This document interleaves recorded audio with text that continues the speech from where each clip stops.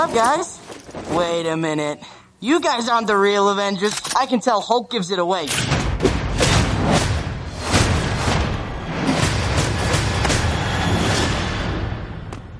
Oh, that was awesome. Episode 167. There's already like 7 million podcasts talking about pop culture and all that. Makes us happy like shooting at a womp rat. But it's all been done before. We don't want to be a copycat. We're the leftovers picking up the scraps dropped by the cool kids. It's a trap. Good at toss it, good at taste it. Do we love it? Hey, let's face it, can't erase it. Let's embrace it. Tupperware party. Subculture spill over like a vulture. Carry over counterculture, pushover, pop culture. Leftovers. And we're the uncool kids. What's to say has already been said. Leftovers. Pretty sure that the only talent is the band that's singing this. Pop culture leftovers. You're listening to the only podcast with the balls to bite a radioactive spider. It's Pop Culture Leftovers. 5, 4, 3, 2, 1. Hey, welcome to Pop Culture Leftovers, the only podcast that sounds even better the second day after it's been uploaded. I'm Brian. I'm Jake. And we're the leftovers. All right. And joining us this week, we have a special guest. Straight out of England and into your ear pussies. He's a motherfucking Jedi. It's Dan West. All right, Dan West, thank you for joining us. Bono was tasty. Oh, yeah. It wouldn't be a complete episode without hearing that. It's the first time you did it, it was a little awkward. Now it's become its own little thing. It's old hat. It's old hat now. Yeah, I'm getting bored with it already, I've got to admit. Change it up. This is the episode before Rogue One. Next week. Yeah, wow. Yeah, we are talking all about Rogue One next week, Jake. That's crazy. Yeah, I'm looking forward to it. Next Saturday, it's all Rogue One, Next Saturday, I'll have already seen the movie at least 2 times. Nice. At least 2 times. Yeah, I'm going to be lucky to squeeze it in once. Oh, man. I'm definitely seeing it twice. I'm going to go see it Thursday night, and then, like, first thing, like, Friday, I'm going to go see it again at, like, 1 o'clock. I'm super jealous of you. Cannot wait. Yeah, there's nothing I could have done about it. Yeah, just work? Yeah, work. Fucking work. Yeah. So I'm gonna see it once. If I can't see it twice, I will. Now you guys over in England, you get to watch the fucking Marvel shit like 2 weeks ahead of us. Not happening with Rogue One. You have to see it like the exact same day as us, correct? Yeah, that is correct. Yeah, I'm not going to be able to see it for a while yet because they just sold the fuck out, man. If you didn't advance book your tickets, you're not getting in.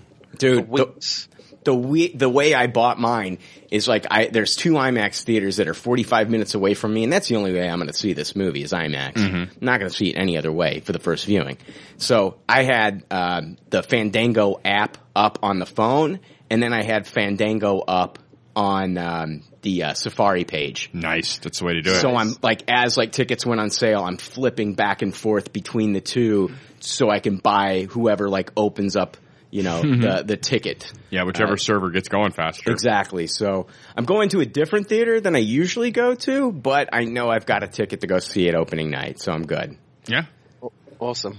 It's exciting. Yeah, I'll probably be going Friday. Whenever I can. Yeah. We got a big show this week. I got a lot of fucking shit to talk about. What do we got? Talking about the Westworld finale. Yeah.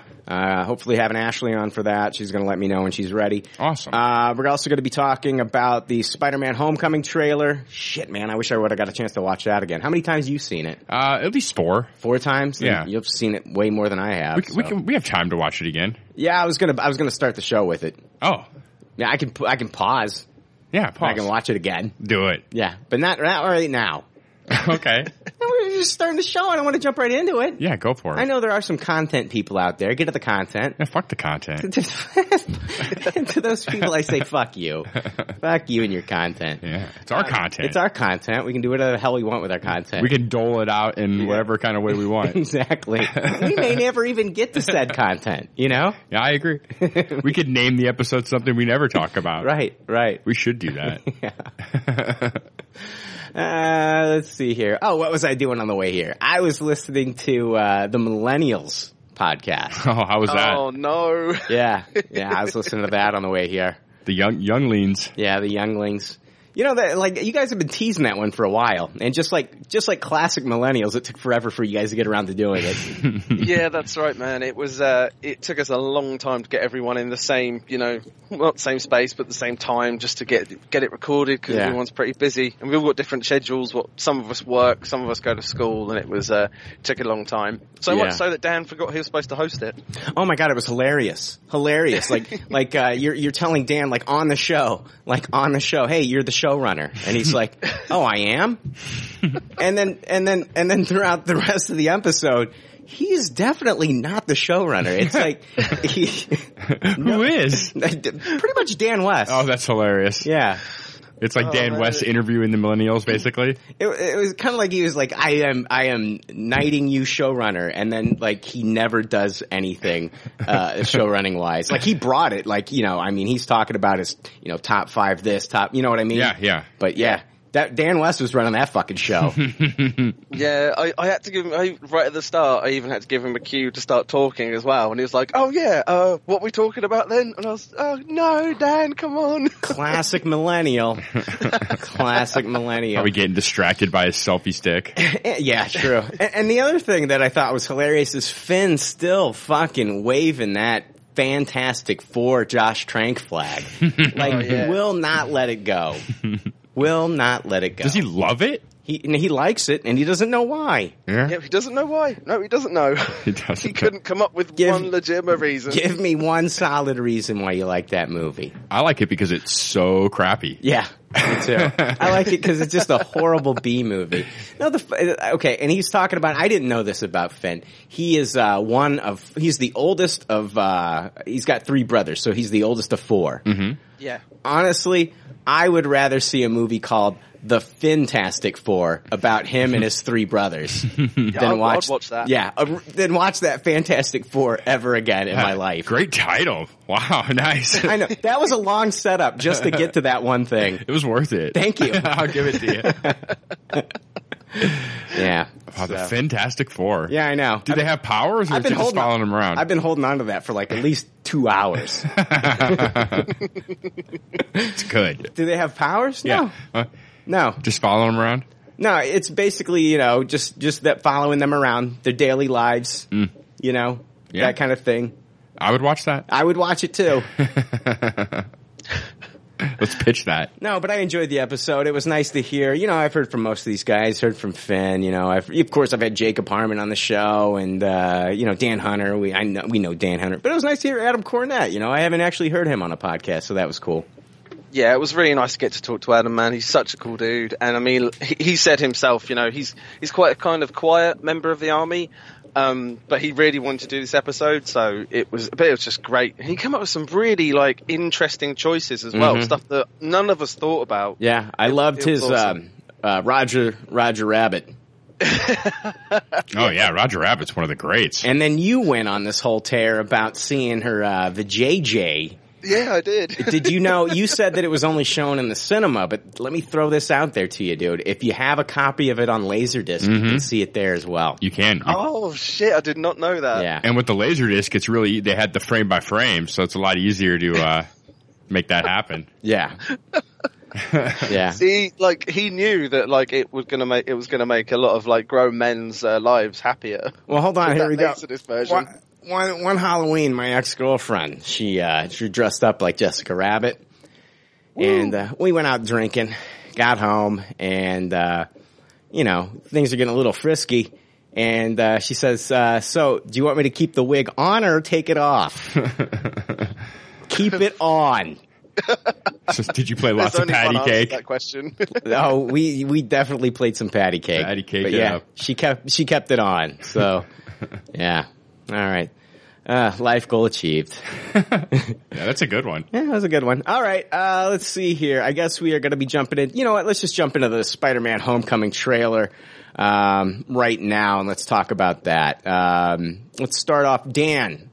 Yeah. Dan, Spider-Man Homecoming trailer dropped. What did you think about it, man? Yeah, I really enjoyed it. I loved. let me go over the rating system. Oh, yeah. Yeah, we're going to rate this thing. So if this is your first time listening, we want you to be familiar with the rating system. The rating system is simple. If the leftovers don't like something, they toss it. If they do like something, they suggest you taste it. And if it's brilliant, it gets a Tupperware rating. If all the leftovers love it, then it gets the pinnacle of success, a Tupperware party. All right, Dan, now you can rate it. I'm sorry, I cut you off and shit. I would give this I'm going to go high taste it for now, because we didn't really get to see too much. We got a lot thrown in. Some good, like, peeks of how the Vulture's going to look. Some cool shit with the new Spider-Man suit as well, like the quick release on the Spidey symbol and stuff like that. A lot of Easter eggs in this as well, which the Army was pointing out on the page. Like, having Howard Stark's, like, painting in the background, and then there's, like, a big sort of like load of pictures on the back of the classroom, and then the last picture is Bruce Banner, which I thought was really cool. But yeah, it just looks great, man. It does. And I mean, I'm not worried about like Tom Holland at all. And of course it was amazing seeing RDJ in there as well, and like their chemistry, even just in the trailer for those few seconds, was still fucking hilarious. So yeah, I'll high taste it for now, but I'd like to see more. Jake. Yeah. The Spider-Man Homecoming trailer. I don't know. I found this pretty underwhelming, actually. I'm going to give it a low taste it. There was nothing here that really, like, gave me goosebumps or got me going crazy.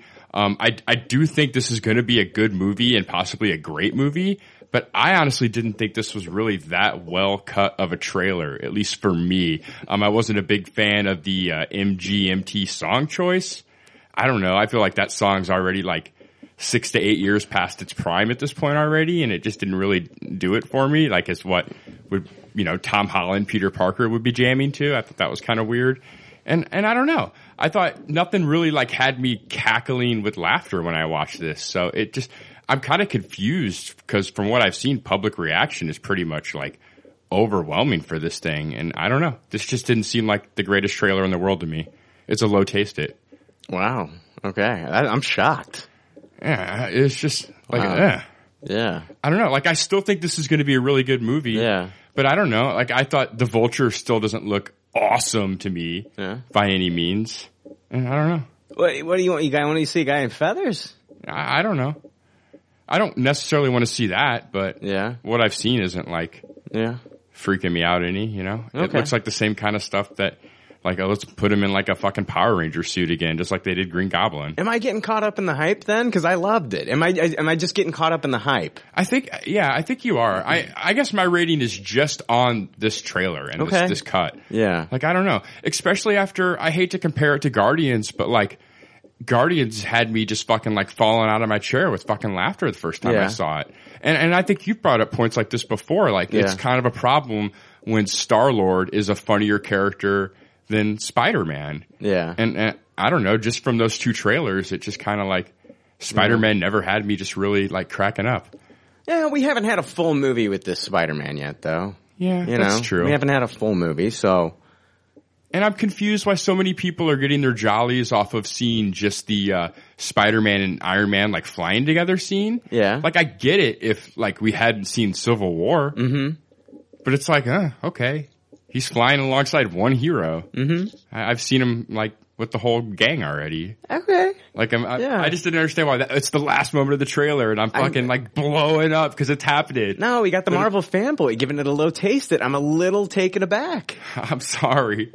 It's fine. I mean, I was confused. That's why I watched this fucking thing like 4 times. Yeah. I'm like, why? I don't think I really love that. Well, maybe I need to watch it again before I rate it or something, because I loved it. I thought it was great. I give it a Tupperware. I thought it was a lot of fun. I loved that John Hughes feel that it has. I love the fact that we're going to be in high school with this one. I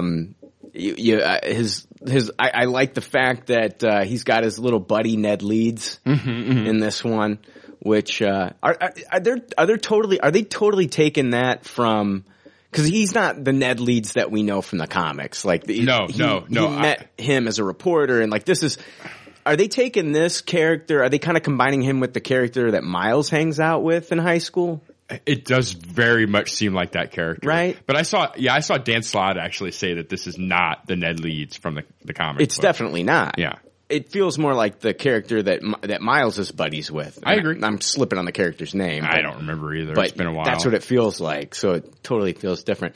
I like that. I mean, I loved the interaction in the limousine or whatever car, Tony's in. Yeah. With the hug. I thought that was funny. That was my biggest laugh. Yeah. I thought it was great. I mean, this is the first trailer.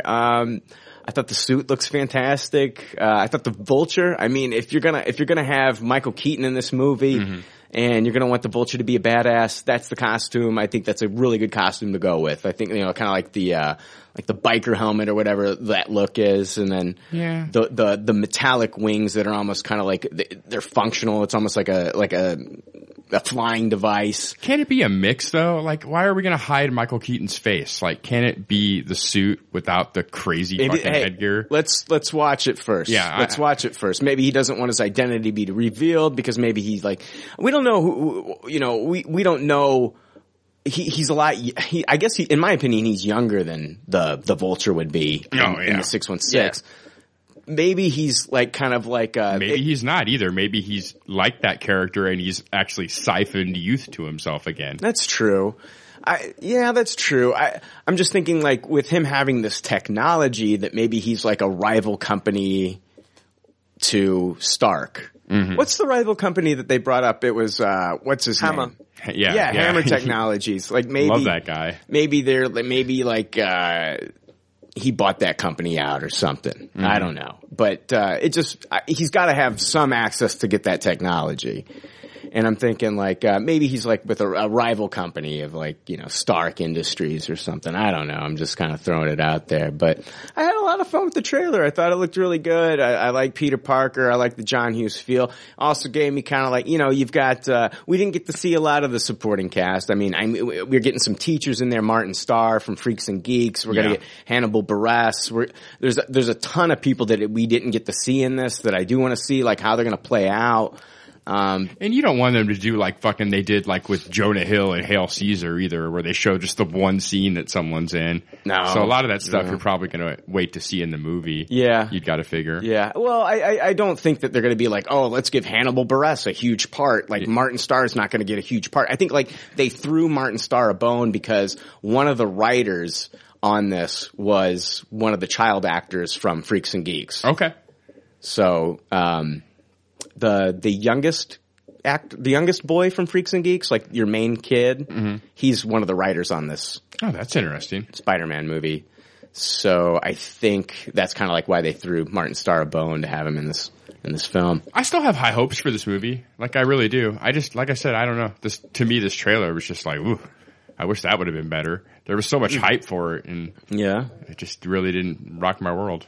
I liked it. I thought it was a lot of fun. Yeah. Yeah, I'm really looking forward to the movie. I like Tom Holland. I don't know. I like the fact that, and I am warming up to the fact that we're not gonna, it makes me feel like we're not gonna get, Mary Jane for quite a while. I feel like Mary Jane's not going to be a part of high school at all. I'm very happy about that. Like I said, just last episode or a couple episodes ago, like I did not want this to be Mary Jane. I love the character Mary Jane, but it was more so like once they got married. Mm-hmm. And I loved it when Spider-Man was married. And then like when that went away in the comics, I was a little upset because I thought they were onto something great there. Mm-hmm. And when that went away, I was a little upset. So I can deal with that. It looks like the girl that Zendaya is playing is Michelle, and she was kind of the girl at the table. Mm-hmm. Which kind of, I looked, she had like the glasses on, she looked homely or whatever, and, so the girl that it looks like Peter has a crush on, that's Liz Allen from the comics. Yes. So I think that she's going to be the one that he probably pursues through high school because they got time to work with this character. A lot of time.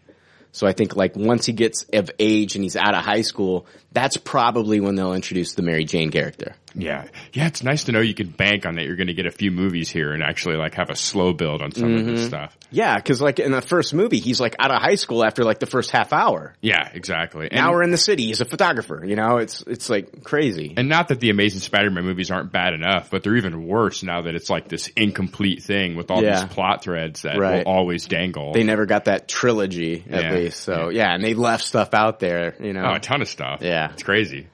Sorry, Dan. It's like we've just been rambling on and shit. I don't even know if you're still on the fucking call. Yeah, I'm still here, man. Oh, okay, cool. Jesus. Like, yeah, that's all. Like when I listen to the Millennials podcast, your voice is like the only voice. You and Finn are like the only voices I hear. Now it's like the exact opposite. Finn's here too. You guys don't, you know, leave gaps at all. So anytime there was a gap and we got some quiet, then I'd start talking. But you know, you guys are on it, so I just kind of wait. Wow, now we sound rude. I know. Jeez, if we'd only give him a chance to speak and shut up every now and again. Jesus Christ. PCL, home of the zero gaps. Jesus. All right. Sorry, Dan. I loved it. I gave it a Tupperware. Jake, I'm shocked. I am just shocked. I'm sorry. It Don't happens. be sorry. Don't be sorry. No, I think it's an honest, very honest answer. Yeah. I wanted to love it. I was buying the hype before I saw it. Yeah. Yeah. According to Deadline, based on the success of the global trailer launch yesterday for Spider-Man's Homecoming, the Culver City studio has announced that its sequel, Spider-Man Homecoming 2, they put Spider-Man Homecoming 2. They're not going to call it Spider-Man Homecoming 2. Oh, I wish they would. No, it's gonna, whatever Spider-Man 2 is gonna be, they've already greenlit it for a release of July 5th of 2019. So Independence Day weekend in 2.5 years. It's going to be called Spider-Man Vice Versa. Sadie Hawkins? Yeah, yeah. Okay. There we go. There we go. Yeah, they're all going to be dance titles. The final one's going to be Prom. Yeah, there we go. Yeah. That'll be the final one. Spider-Man Prom Night. Prom Night. Yeah. Fuck this episode. You don't like it? Nah, not a big fan. Yeah. Fuck it. Not a big fan. Let's see. I found this interesting. What lengths did Tom Holland go to prepare for his role? During a Facebook Q&A, he revealed this. The coolest thing I think I did for this movie was I enrolled in a high school in New York, in the Bronx, as a secret. No one knew who I was or what I was doing. I had a fake name and a fake accent.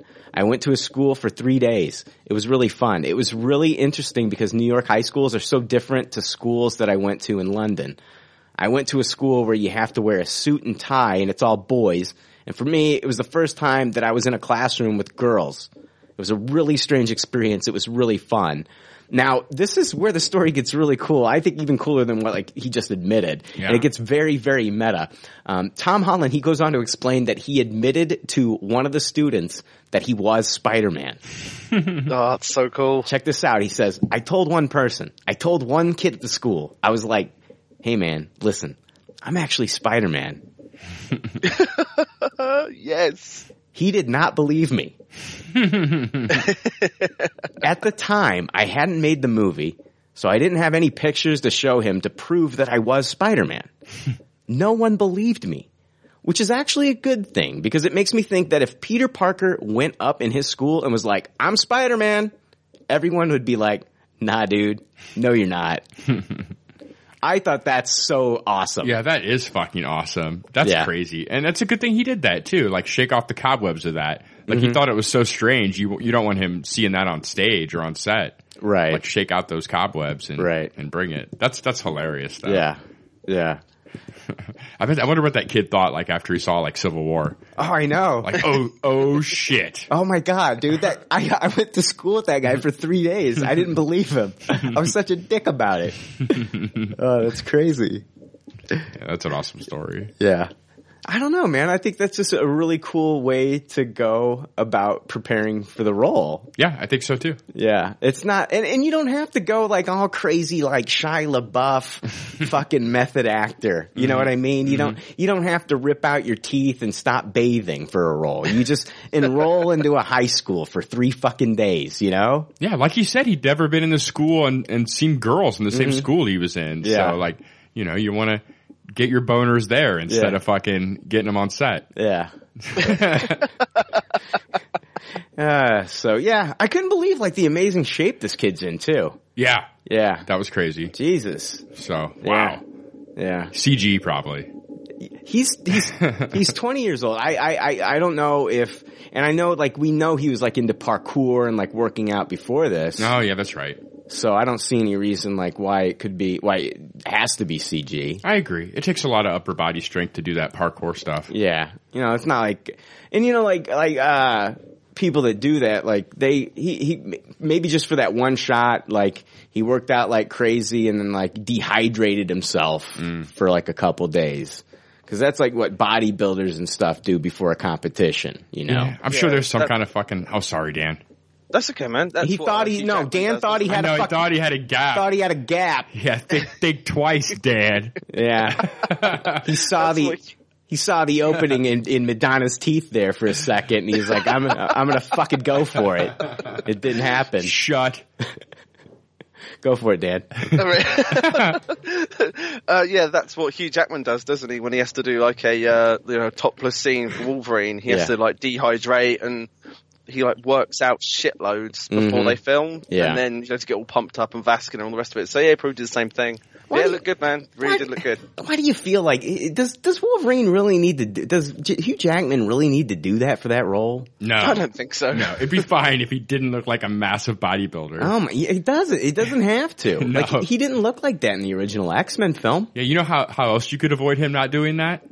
Put on the fucking costume. Boom. Put on they're never gonna do it. I know, it's so sad. We're never gonna get that now. We will, it just won't be with Hugh. Yeah. God, if he was gonna put on the costume, which version would you guys like the most?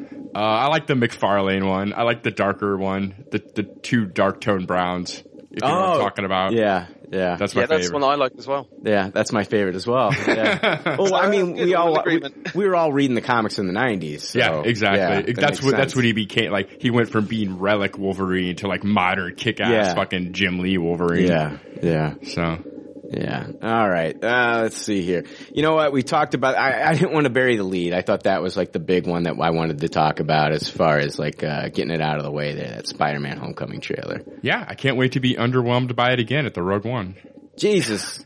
You dick. All right. Let's move into good pop, bad pop. It's time for more leftover reviews with good pop. Bad Pop. All right, guys, we've had Rise and Dawn, and now we're going to get War for the Planet of the Apes. Director Matt Reeves is back to direct the third in the series. He recently spoke to Empire recently about some of the scenes in the trailer, and I'll break those down for us a little bit later. I thought it was interesting, but I wanted to get everybody's thoughts about this trailer and what you thought about it from the jump here. Yeah, you care if I go? Dan didn't have a gap, so you might as well go.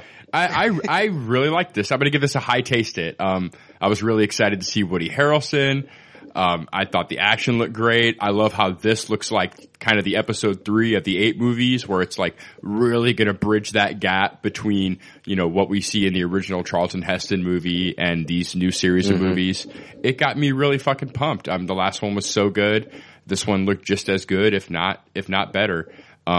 A little bit cheeky with the on the nose stuff at the end, where it'll be like a Planet of the Apes. No, he says Planet of Apes. Oh, Planet of Apes. That was a big topic of discussion between him and the other producers and everything. Okay. They said, are we going to say, is it a Planet of the Apes? Or are we just going to say Planet of Apes? And they went with Planet of Apes. That was like a big discussion they had. It should be. And thank goodness they left out the. Yeah. So I even imagined it and it wasn't there. Right. So you didn't want it. Right. Dan. Overall, I loved it. I'm pretty sure he said Planet of Apes. I don't think he said Planet of the Apes. I think he said all that'll be left is a Planet of Apes. You want me to listen one more time real quick? We'll check it on our first break. All right. And I could be wrong, but oh my God, I hope I'm not, because that is pretty bad. I don't like that. That's a little too on the nose. Dan, what did you think of the new Planet of the Apes trailer? Yeah, it looked pretty good. I'm going to go with just to taste it for now, because I'm a huge fan of the original one, of the new ones. That's my favorite one. And the first one with Franco? Yeah, I absolutely love that movie, man. I think it's fantastic. I thought it was great too, but I thought the second one was even better. I thought Matt Reeves did a better directorial job than the original. Yeah, sure. But I mean, it's just, I don't know. I think it's just because it's like, it's more grounded in the first one. I like seeing the origins of the apes as well. I think it's really cool. But yeah, I did enjoy the second movie as well. And as far as this one goes, it's to taste it because it's so heavy on the action in the trailer at the moment. And I kind of wanted to see more about, what was going on behind the scenes, like the actual story, as opposed to just shit blowing up all the time. There was one moment that I noticed, which I don't know what the how they're going to do it, but right at the end of the trailer, you actually see a gorilla on the gun emplacement with the humans, and he has something spray painted across his back, like he's like been tagged, he's like a slave or something like that.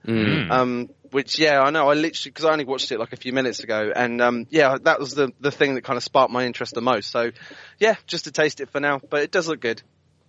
I think it looks fantastic. I'm going to give it a high taste it as well as Jake. I thought it looked great.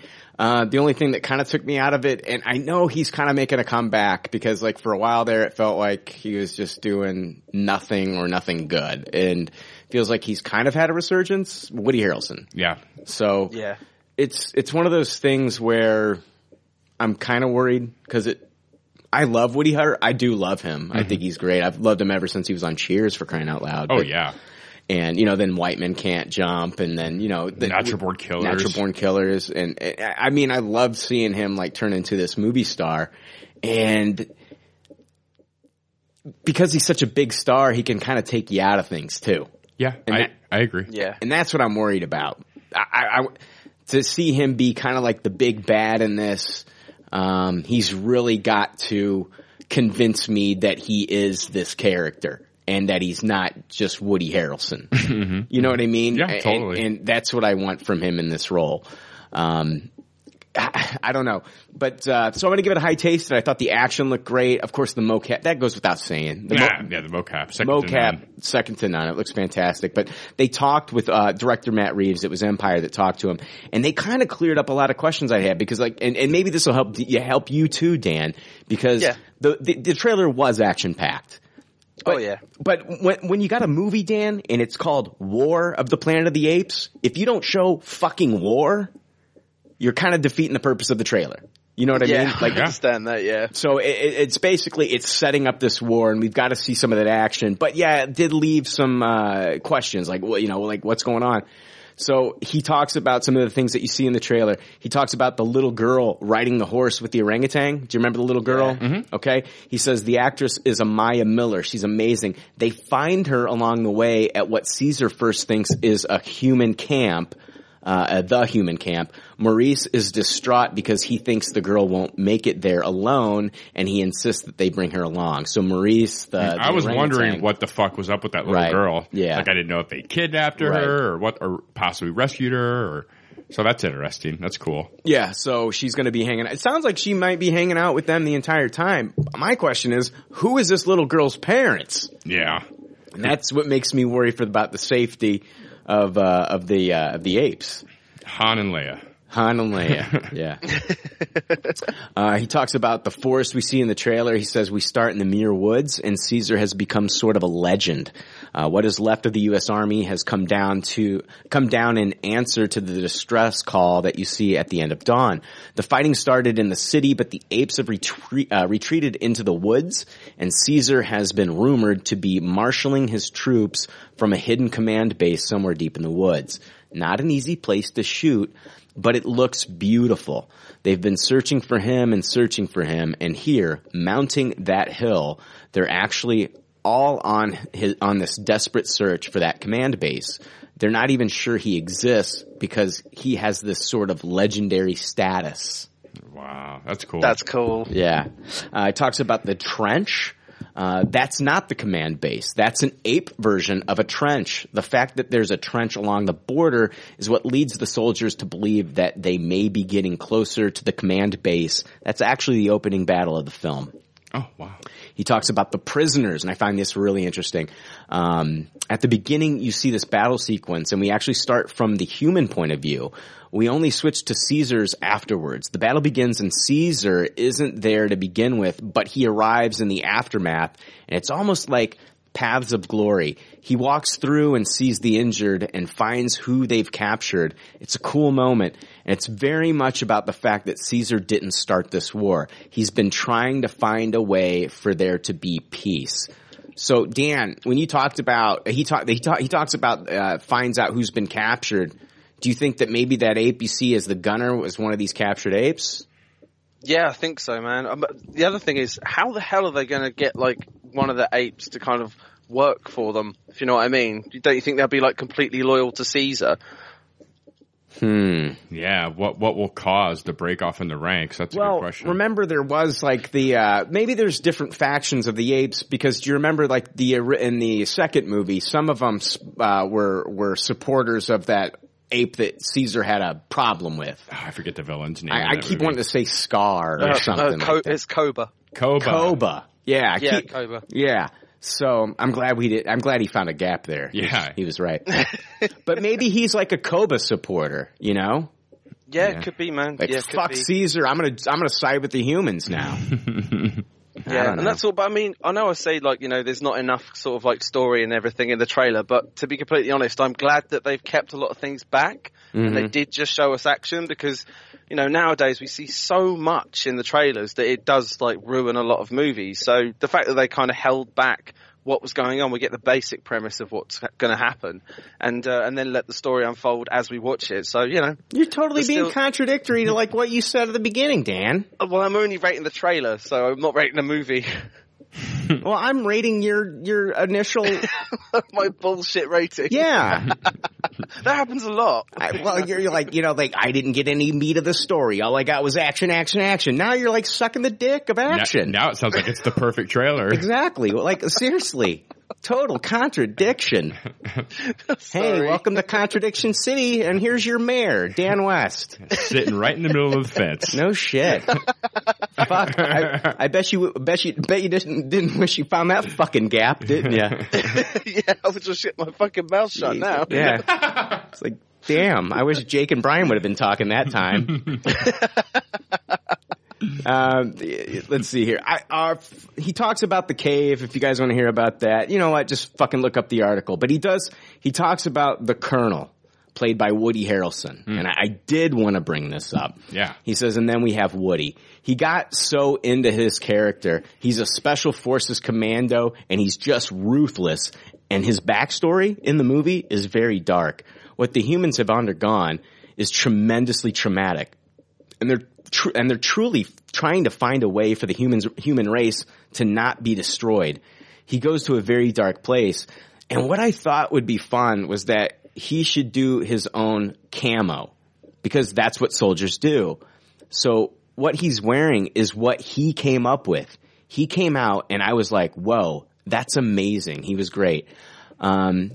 On the confrontation, this is also, that's his quote. And then he talks about the confrontation between Colonel and Caesar in the trailer, where we see that the Colonel has the gun pointed at Caesar's head, which he would not reveal if Caesar was captured or if Caesar allowed himself to be captured, which I found interesting. Like, if you even have to bring that up, then there's a chance that Caesar allowed himself to be fucking captured. Yeah. Let me give you this option B that I can't answer for you. Exactly. It's like, so I'm guessing it's option B now. Yeah, like, why would you even bring that up? Me too. So he says, that's back in the compound again. I won't tell you too much. What happens between Caesar and the Colonel is some pretty cool stuff.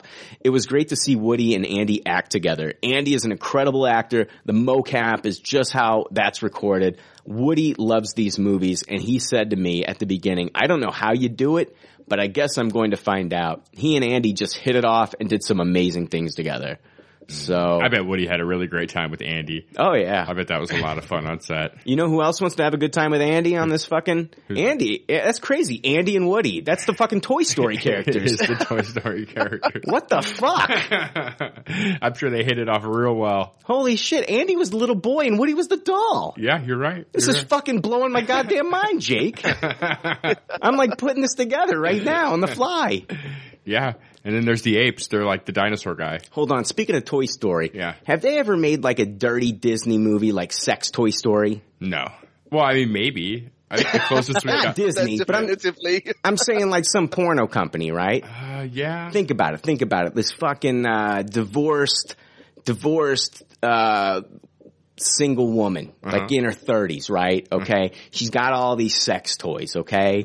A butt plug. She's got, anal beads. She's got the dildos. I mean, everything, okay? Sex swings, And then as soon as she leaves the house, it turns into like Pee-wee's Playhouse for fucking like sex toys. And they're all talking to each other and shit, and they're like, oh my God, I can't believe Nancy stuck me up there. It was great. And blah, blah, blah, blah, blah. And they're talking about how much they love her. And like nobody kind of wants to get close to the butt plug because they know where he's been, Exactly. He's kind of like off doing his own fucking thing. He's neglected. They haven't used him for a while. Yeah, exactly. But then, just like in Toy Story. Yeah, I get where this is going. You get where it's going. Yeah. She gets a boyfriend. Oh no. Now she's getting the real thing, right? Yeah. She don't need them anymore. So now we got like a bunch of lonely sex toys, you know what I mean? Yeah.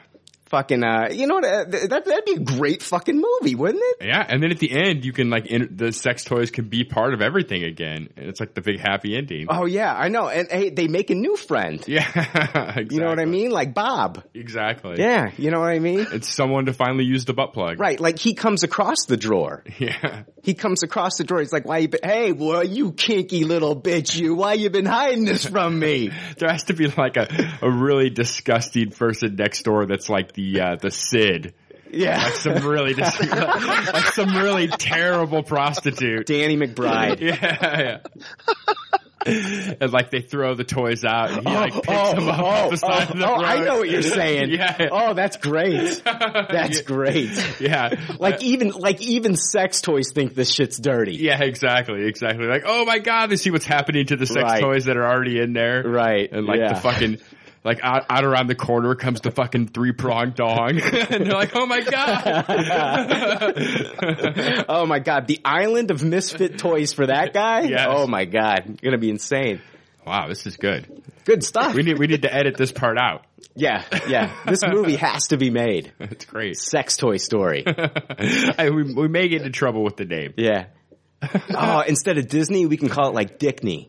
That will not help in not getting in trouble with the name. And like the little Pixar lamp that bounces along. Yeah. It could be like a dick. It should be a dick at that point. Yeah, like a dick and like 2 little bouncy balls. That's awesome. Yeah, and he jumps on a box. Yeah, he can like sperm out like one of the fucking like letters or something. Yeah. Yeah. All right. Hey, Dan. Yeah, here's a gap. Here's a gap for you. What do you got? Hey, whoa. Don't tell any of these sex toys there's a gap. Fucking hell. Yeah. So War of the Planet of the Apes. That was the thing we were talking about. Oh, yeah. Yeah, man. Looks good. Looks pretty fucking good. You got a little Larry David there. Pretty good. All right, tell you what we're going to do. We're going to take our first break. Of many.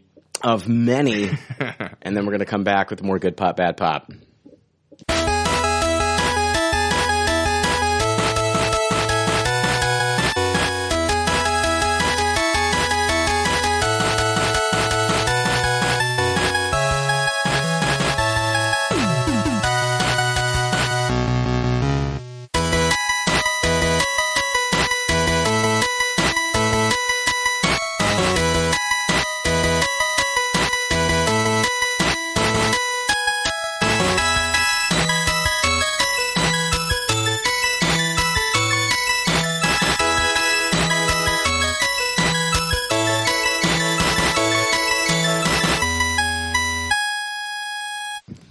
All right, we are back. You know what, Jake? We went on our break, and we had a listener, Joe Nito III.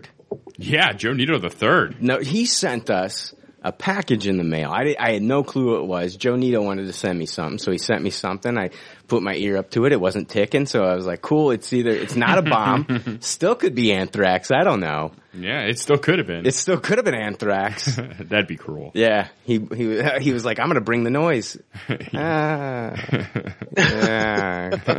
Okay. Lame. Anyway, so Joe Nito sent us a package. We opened it up. He sent us a nice little Christmas card in it and sent us some Christmas gifts. One for myself, one for you, one for Frank, one for Jay. Yes. And I opened it up. Jake, go run down the list of the gifts for everybody else, and then I'll talk about my gift. Yes, Jay got the Funko Pop Voltron. Because he's a huge fan of Voltron. Because he loves fucking Voltron. Yeah. Everyone knows that. Yeah. Frank, he got the Deadshot Suicide Squad movie figure. Going back to Jay and the Voltron. Oh, yeah? He'll look at it one time and never visit it again. Yeah, wow. We should make sure you're there for that. Yeah, it'll be the only time. And then Frank got the Deadshot from Suicide Squad because he actually liked the movie Suicide Squad. Yeah, it was the Deadshot. It was a Deadshot figure, kind of like a what is it, like a 6-inch figure? Yeah, it's a nice figure. It is a nice figure. If that movie was worth a shit, yeah. Like, it'd be something cool to have. And that's what Joe Nito put. He said, you're the only one that liked it, so I got it for you. And he's like, I got you the best part of the movie. And I agree with him. Deadshot was the best part, in my opinion. Yeah. I'm sure those figures are probably in the clearance bin right now, too. Along with the Blu-ray. Along with the Blu-ray. Yeah. And he got me a Chewbacca fabrication, which is the plush line of Funko Pops where it's like actual like hair on it and stuff and everything. Yeah. So that's super cool. I did not have the Chewbacca yet. Nice. So that's fucking awesome. Nice.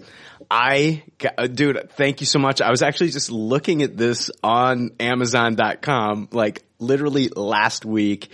He got me the 6-inch Supergirl figure and I am so happy. Oh yeah, Joe, I witnessed it. He freaked out when he saw what it was. I literally hugged the action figure. And thank you so much, dude. I was actually just looking at this on Amazon.com and thank you so much. What a fantastic Christmas gift. I love Supergirl. I'm going to tell everybody right now, it's my favorite of all the CW shows. I love Melissa Benoist. She's my favorite and I love it as much as everybody loves The Flash, and I love The Flash. Mm-hmm. There's something that she embodies that character. Anytime she gives like a speech or anything, like my heart just like grows 3 sizes. I absolutely love Melissa Benoist, and so thank you so much for that amazing figure. Yeah, Joe, thanks a ton. That's awesome. You didn't have to do that, and we really appreciate it. That was some really nice swag. He didn't have to do it, but he did it, and he made my fucking day. Yeah. So thank you so much. Quality swag. And fucking on break, I scored Rogue One tickets for opening night, 7 o'clock IMAX 3D. How the fuck did you pull that off? So what a fucking break. I like hacked into the fucking Fandango system. Yeah. And fucking made that shit happen. It's amazing. So someone's going to be pretty pissed when they realize there's no room. Yeah. Guys, can I just give a quick shout out to one of the Army members? Is that okay? Yeah, you found a gap. Go for it. Yeah, cheers, man. I just want to give a quick shout out to Rod Clairbout as well, because he sent me one of these Star Wars Metal Earth construction kits of the Millennium Falcon, because they cost 3 times as much money over here as they do, like, you know, in the US.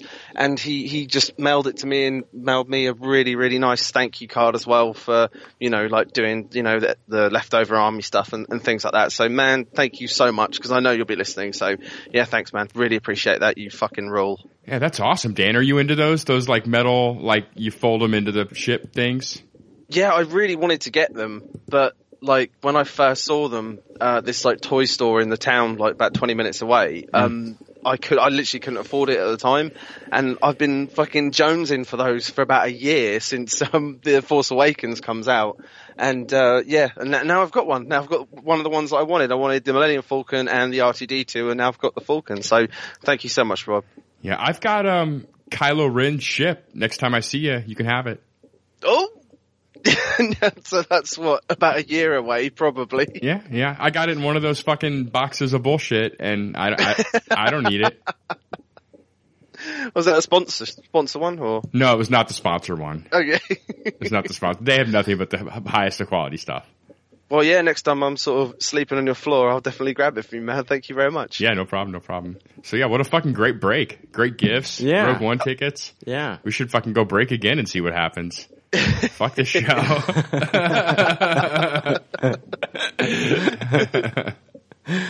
All right, let's see here. We're going to talk Westworld here in a second, but before I do that, I want to talk about something that I watched 2 episodes of this show. It's a new release. It's on Hulu. It's called Shut Eye.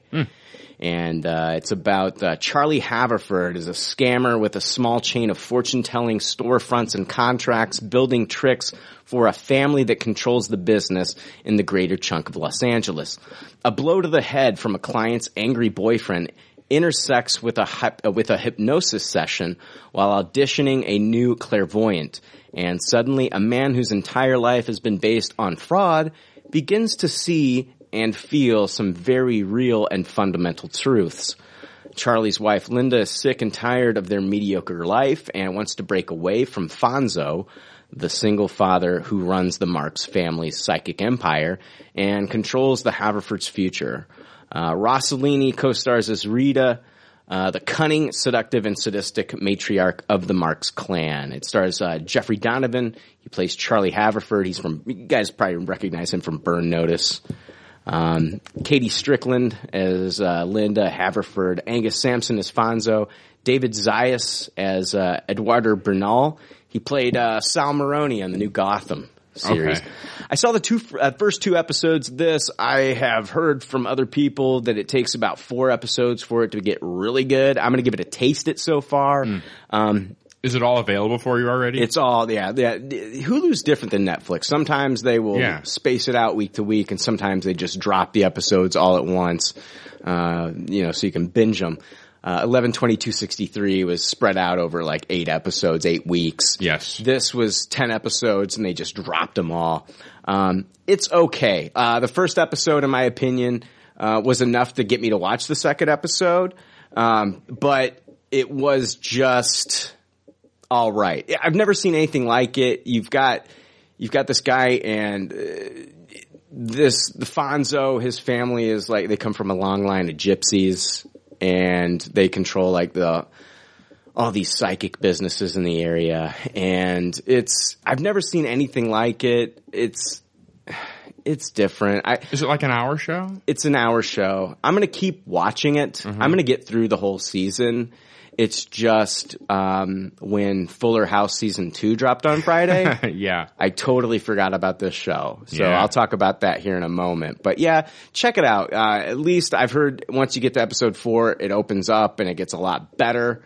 But some of the acting in the first episode is a little suspect. It gets better in the second, but it's still not one of those it's one of those shows where it's got enough to keep me invested, but I'm still not like it's still not like when I watched Goliath. Mm-hmm. Like by the time I got to the second episode, I was hooked. Okay. Goliath was just, fantastic. Mm-hmm. And like this just isn't it's not at that level yet.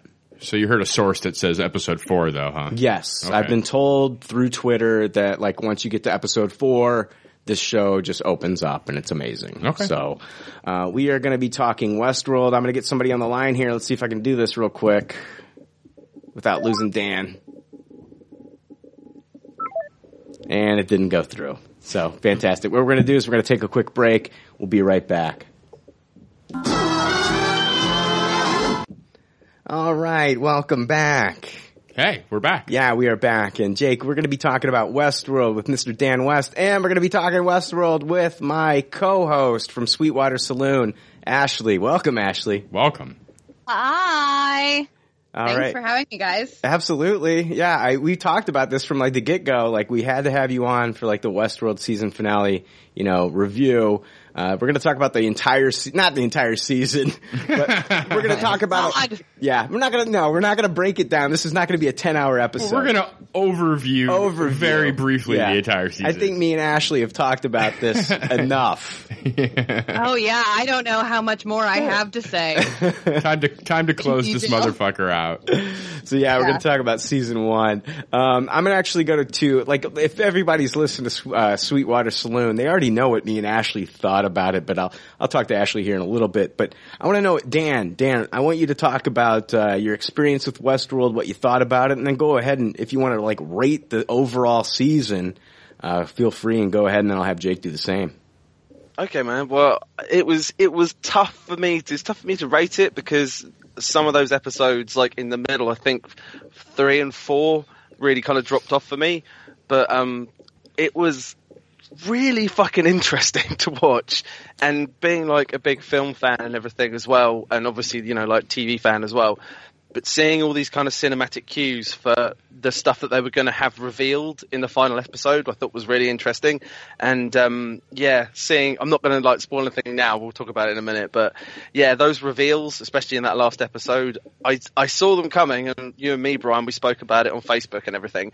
But it's a fantastic show, and the fucking acting and the cast they have in this show is ridiculous. Absolutely fucking ridiculous. So I'm gonna go. I don't know. I'm just gonna have to go Tupperware, I think, because I really did enjoy like pretty much every single episode, and just those couple ones in the middle kind of fell off a little bit. But it was all character building, story building. But even if they did slow down a bit, so yeah, Tupperware. I think that's interesting. Yeah, you mentioned episodes 3 and 4, and like episode 3, The Stray. I think if we went back and we watched, binge watched episodes 1 through 10, I think you would realize how important that episode really was. How do you mean? A lot happened in that episode, man. A lot happened. I mean, that was the episode where like you had like the one fucking rogue robot and that bashed his head in, and we had a lot of great interactions between Elsie and Stubbs. I mean, a lot of great Teresa stuff. I think a lot of things happened in that episode, to be quite honest with you. Yeah, there was a lot of stuff going on, but it was just, I don't know, it just kind of like the pace slowed down so much, and there wasn't as much going on as what there was in the previous ones. See, you're contradicting yourself again. Like earlier on, you're talking about, how the trailer for Planet of the Apes had too much action. Now they're slowing the story down for you so you can get some more character development and stuff like that, and now you're pissing and moaning about that again, Dan. It's not a fucking trailer, Brian. Well, that's a good point. Oh, he's like, hey, Brian, get back to your fucking corner, asshole. Leave me alone, go Jake. He gave it a fucking Tupperware. All right. Yeah, I know. Jake's the one who's going to give it a fucking taste it. So, because Jake didn't watch it. Jake didn't watch it week to week. Jake just binged this shit. I was going to get to that. Yeah. Yeah, I made it about 3 episodes in. Yeah. I thought the first episode was phenomenal. I gave it a high tasted, I believe. And then I thought, I agree with Dan, like right in that episode 3 to 5 spot, I just I don't know, it just got really slow to me, and it actually felt like a chore to watch it. And I was like, man, I had so much hype going into this, and I was kind of disappointed that I wasn't just chomping at the bit to watch this every week. And then finally, this week I watched 5 episodes. I actually did it 5 days in a row. God. Where I didn't watch, I didn't do any binging. Every day I watched an episode this week. He knew that we were going to do this episode, Ashley, so he knew he had to rock these out. Yeah. and even then, what was my first one? Episode 6? It was like, oh man, here we go again. Fucking Westworld. But I gotta tell you, the fucking... Oh my god. Here we go again. Fucking Westworld. The concepts are so intriguing to me, but it just didn't... It's I don't know, it blows my mind that you weren't listening to my podcast every week with such a rousing endorsement of, oh my god, here we go again. Fucking Westworld. But I gotta tell you, the finale, the episode 10, fucking rocked my fucking world. It was an absolute Tupperware, that specific episode to me. Yeah. I don't know. I still can't decide if the juice was worth the squeeze for me, but it's very teetering to possibly it was, because there was just so much jam-packed in that final episode. Thank you, Jonathan Nolan and Lisa Joy, for inundating me with bullshit for 9 episodes, but you really pulled it off in that last one. But actually, the last episode was so great that it actually warranted me wanting to watch the other episodes again. You said, it's some of those episodes that seemed tedious and why are we seeing this and what are we doing here and kind of meandering now seem full of purpose now that I know kind of the end game with a lot of these characters, especially Ford, especially Bernarnold. There's so much to see watching it a second time. Right. I can't think of another show where watching the beginning stuff. Like possibly Lost is the only other show I can think of where stuff you learn later really enhances watching that first stuff again and almost makes it better. So I'm going to give the season a high taste it. I can't give the season a Tupperware just on the fact that I Tupperware the finale. Because honestly, it's the only episode I Tupperware. But I'm super pumped for this show's sophomore season. The sky's the limit on what kind of show this is going to be for the second season. I feel like it could shift complete gears. Like, I still expect it to be kind of a mystery show and shit. But who fucking knows? Like, you know, it could be just all out fucking war. Or it could be back to Westworld slow burn. Well, did you hear, and Ashley, did you hear this, that Evan Rachel Wood actually came out recently and said something like this is pretty much like a prequel setting up the whole, like a prologue setting up the actual series? Yeah, I read. I said Ashley, Sorry. but you know, whatever. Sorry, Ashley. Oh my God. Welcome to Dan's world. I did hear that. See, I set you up, Ashley. You don't have shit to say. I mean, I was waiting for Jake to interrupt you. Yeah, welcome to Dan's world. That, to be quite honest with you, the last episode of Westworld on IMDb has a 9.9. That blew me away. Does it still have a 9.9? As far as last time I checked was a few days ago, and it still had a 9.9. It may have gone down maybe to a 9.8. I don't know, but it was up there. Yeah, I was shocked how satisfying it was. It was great. And there was just tons of great moments. I loved the fucking guy eating his own finger and just the whole build up to that scene. Like, it's one of those scenes where it was hard to watch. It's like he's playing in her mouth. Well, Armistice, is that what her name is? Yeah. And it's like, come on, you know she's gonna fucking chomp down on it. So like the anticipation was just like, oh fuck. Like it was a really great fucking thriller episode. Just the whole episode. Yeah. And the show really did a good job making me cheer for characters by the end of it, too. Like, one of the problems I had in the first half was, like, who the fuck do I even cheer for in this thing? But then by the end, you're like, you fall in love with Maude. Like, you can't not cheer for her. Who the fuck is Maude? Maude? Mauve. You talking about B. Arthur from that 1970s sitcom? Maeve, yeah. Mauve, Maeve, same thing. It's Maeve. I thought you said Maude. Maude. Whatever. That was B. Arthur had a fucking 1970s sitcom named Maude. I'm like, what the fuck are you watching, Jake? I'm not watching the B. Arthur library, I promise. Jesus Christ. But yeah, I thought the show really picked up at the end. I really loved that finale. It was great. All right. Jesus, I'm glad I didn't do a Westworld podcast with you. It would have been very dour. Well, honestly, I'll be quite honest with you. I think it took 3 episodes for Ashley to stop calling Elsie Elise. That is true. I could not fucking get that girl's name right. It's true. I feel better. Yeah, I haven't said these characters' names out loud to anybody yet until like talking about it now. No, one point that you did bring up that I want to open up for discussion is like going back and watching this series again. I think it does, and me and Ashley talked about this in the last episode of Sweetwater Saloon that we did, is the rewatchability of this show.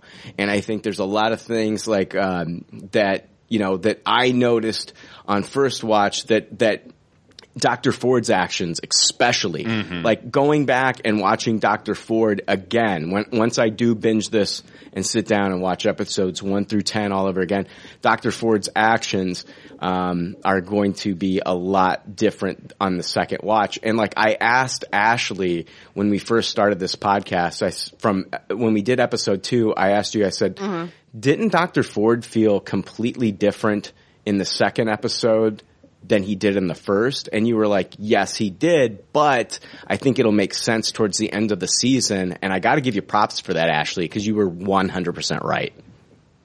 Thank you. Whether or not that was intentional by the writers or that was some of the pilot issues that they fixed his like character change, like it was a drastic change from episode 1 to 2 that it then played out and made sense.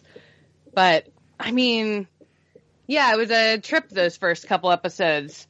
What did you think? Now, Ashley, what are your thoughts about rewatching it? Well, hold on. Dr. Ford's tear when he's talking to Dolores. Well, I mean, yeah. It makes sense now. I mean, no. It's all of that shit. It's going to be a completely different show. Yes. Rewatching it. Like its bones will be the same, but like the meat of this show will be different. The motivations of the main quote unquote villain of the show, like he's not a villain. Right.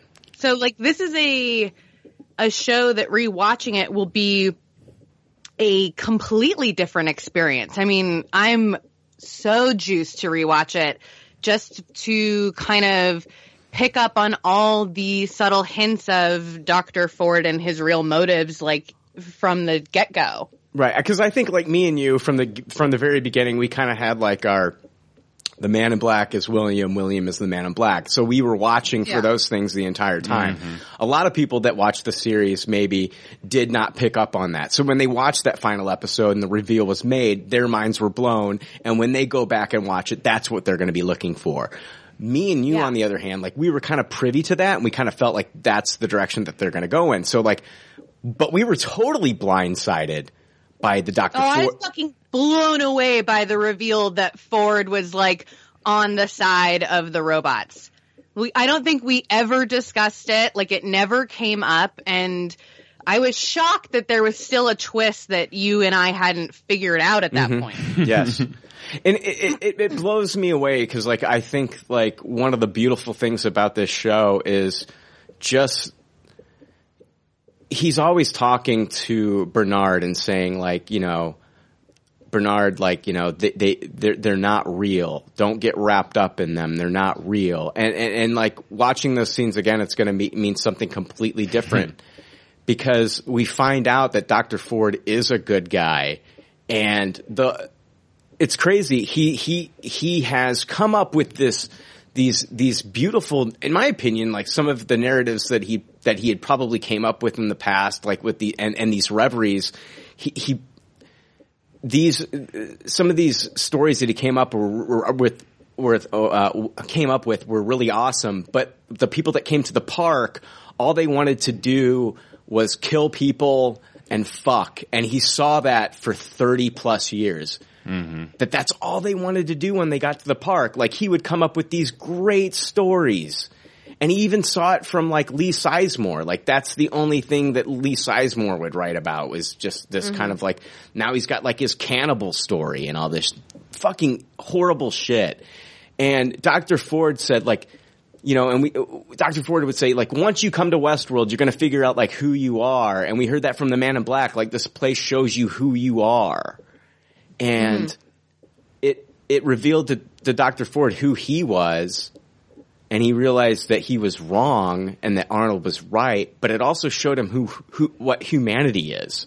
That no matter what you try to give them, no matter what beautiful story you try to give them, they will still try to come there and fuck and kill. Yeah. And so people are on the way out, and let's bring in somebody that's going to be able to actually do something better. And this is the rise of the new race. And I loved it. I loved that whole theme. And it blew me the fuck away. Yeah, Dolores like outright says it to old William. Yeah. And they have that whole scene about it and everything. Yeah, I find it really interesting that you outright call Dr. Ford a good guy. Like, I agree that, yes, the swerve is that he's on the side of the robots, and that completely blew me away too. But he still does some really fucked up, kind of sinister shit, right? I mean, like what he does to Teresa. Sure. Is that her name and everything? Yeah. Oh, yeah. Like he's definitely not like on the side of angels by any means. Like No. Yeah, but like, okay.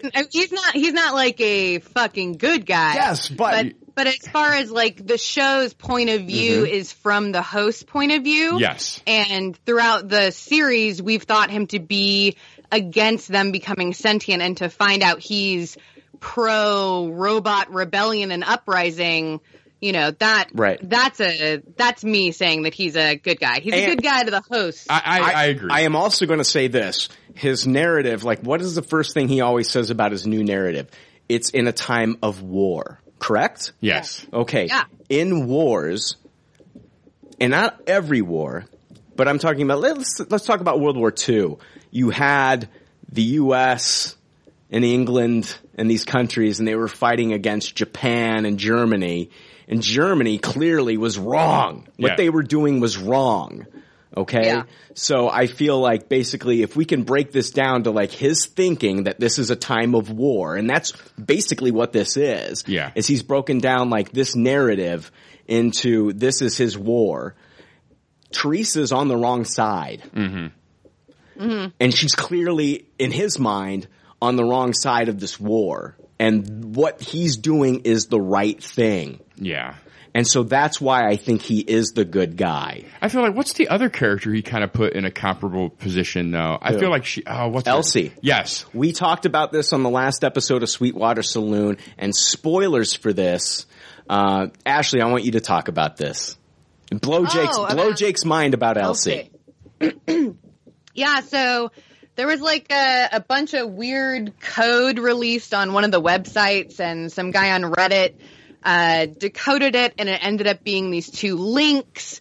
And basically, there was a link to a tablet with Elsie alive, and there's a voice recording of her character saying hello, and it's an official HBO thing. So they're basically saying that her character's alive somewhere in the park, and that she didn't fucking die. That's crazy. Isn't it? That gave me chills when you played that sound clip on the podcast. I was like, oh my God. That's crazy. But at the end of the day, Ford did still try to have her killed, right? No. He basically we talked this through on the episode, and Ashley, you kind of swayed me to this, that he actually Bernard choked her out.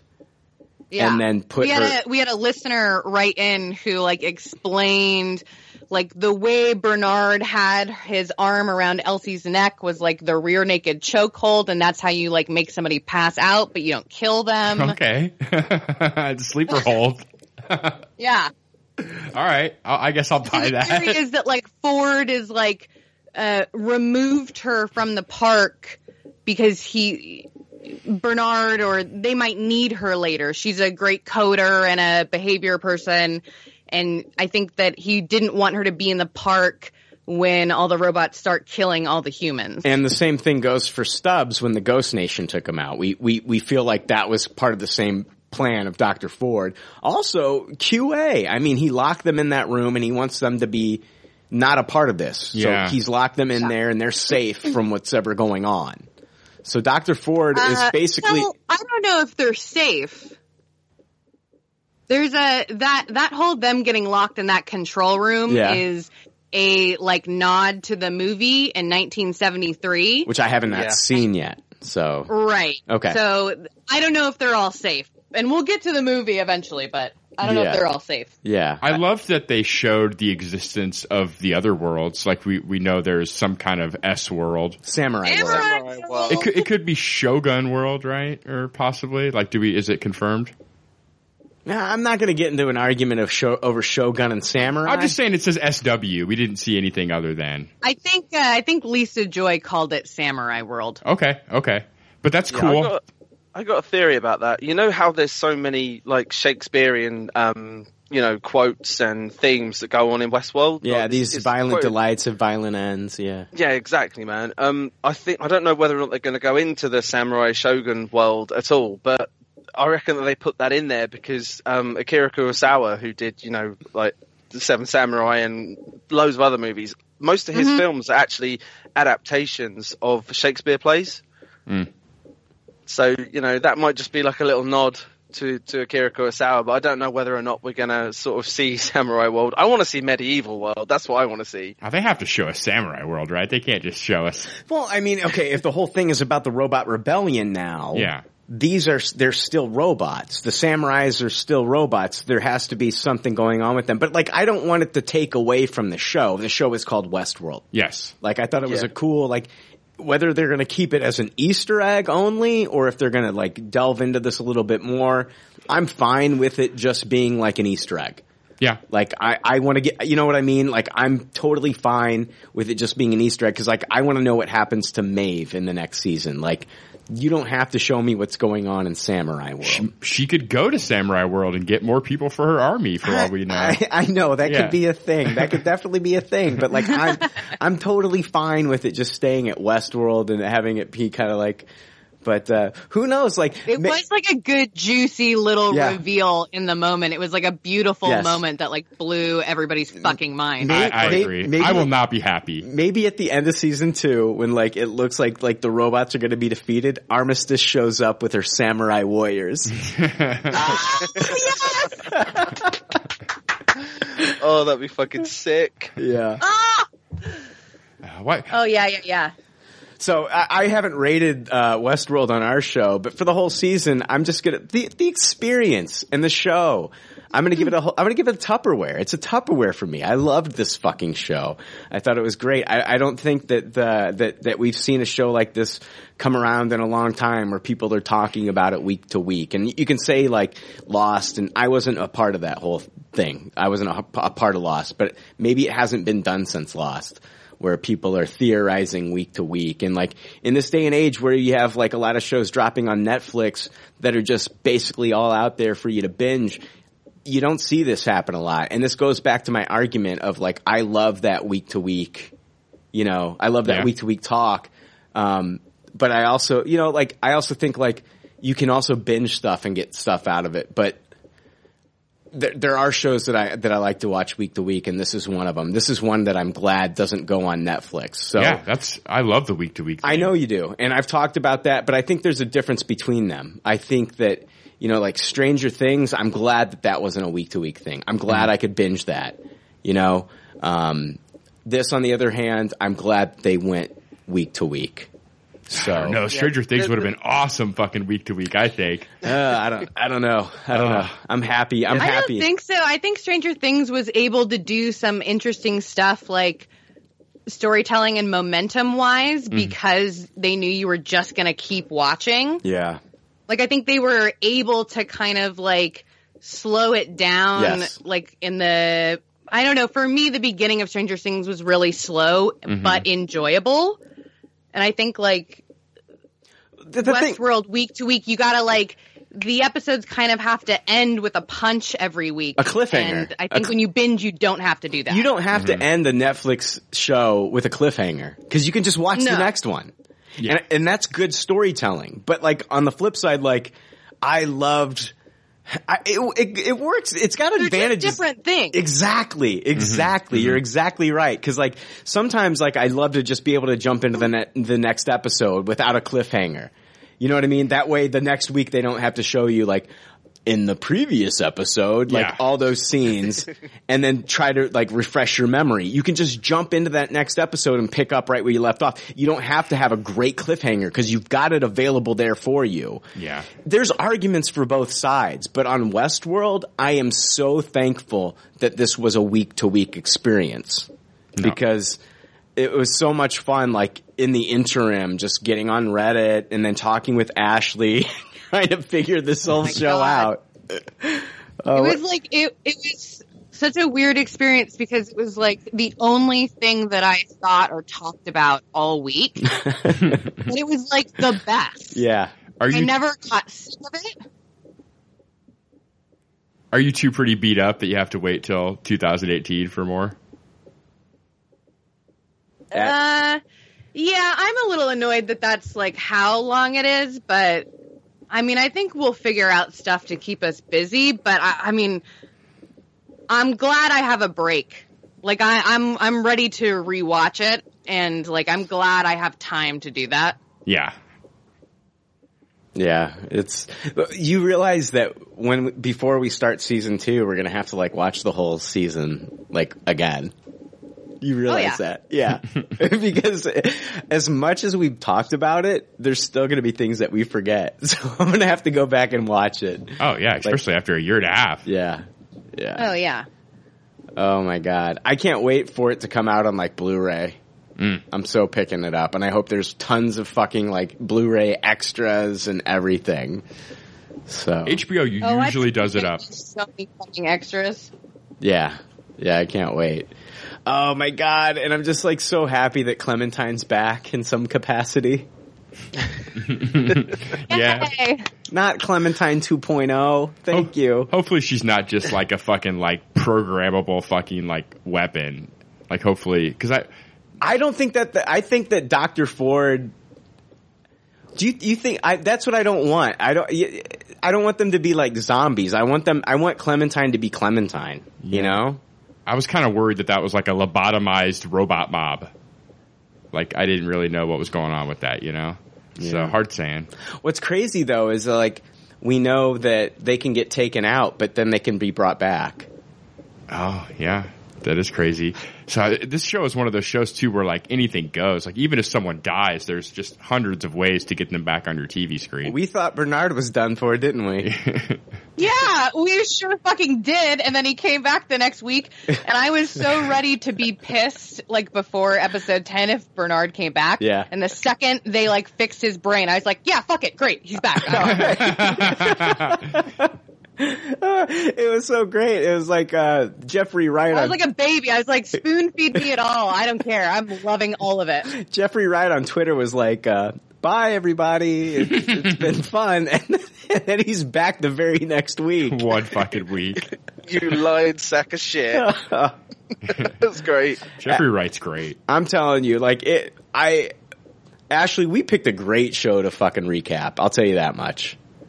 Yeah, I am pleased with our choice. And it was, I mean, I'm telling you, for like the whole season, me and you had so much fun, doing the podcast. We met a ton of different people, tons of people that like loved, the Westworld TV show, that loved listening to us do the podcast. It was so much fun. I mean, for crying out loud, Ashley, I mean, we were mentioned in an article, from the MarySue.com. We were mentioned by NBC News. Yeah, that was awesome. Yeah. We were mentioned by Refinery 29.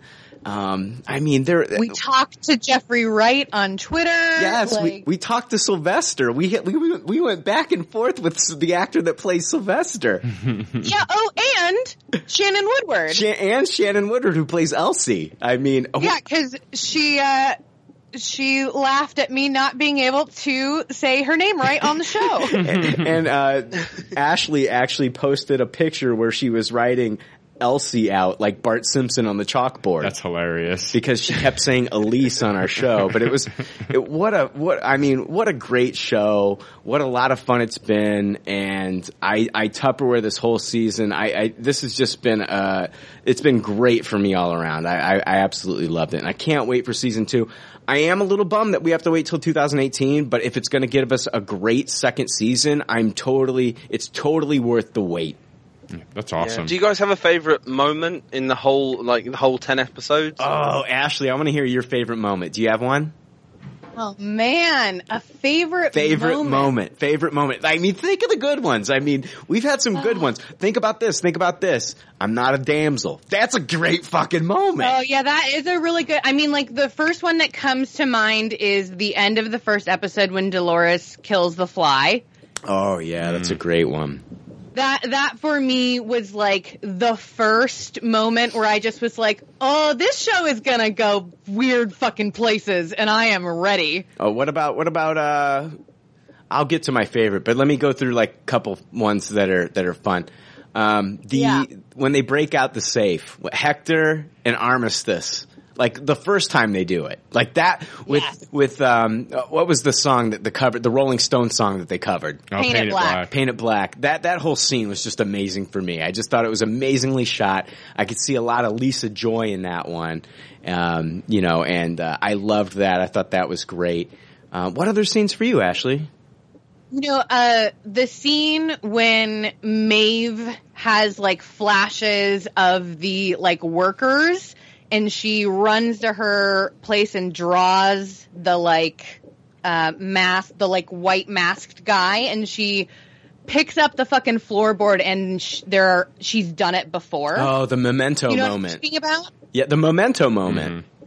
Yes. Yeah. That fucking moment for me was another like, oh my god, like, yeah. That moment was huge for me. I love that moment, and then a lot of Maeve stuff, Maeve's whole, like, walk through Delos where seeing Host being created, I think was one of the most beautiful pieces of TV I've seen in a long time. I mean, I don't know. All her stuff was really great. Yeah, that first time where she walks through Delos, it was sad. Yeah. Mm-hmm. Yeah. It was sad, and it was beautifully shot. Yeah, Maeve's scenes made me feel things, and like that's an achievement. So No shit. you were pretty heartless after like the first couple episodes. You were like all about seeing these robots get shot and fucked. I know. They really played me with Maeve. I don't know how they did it, but like even the last episode when she says goodbye to Hector, I burst into tears like a baby. Yeah, you did say that. That's crazy. No, it's crazy because like I took a journey on this show, and then I saw you take a journey too from like somebody that did not give a fuck at all about these robots. Like I was upset that the old prospector got his hand stabbed. Yeah. And you were just like, fuck old Prospector McGee.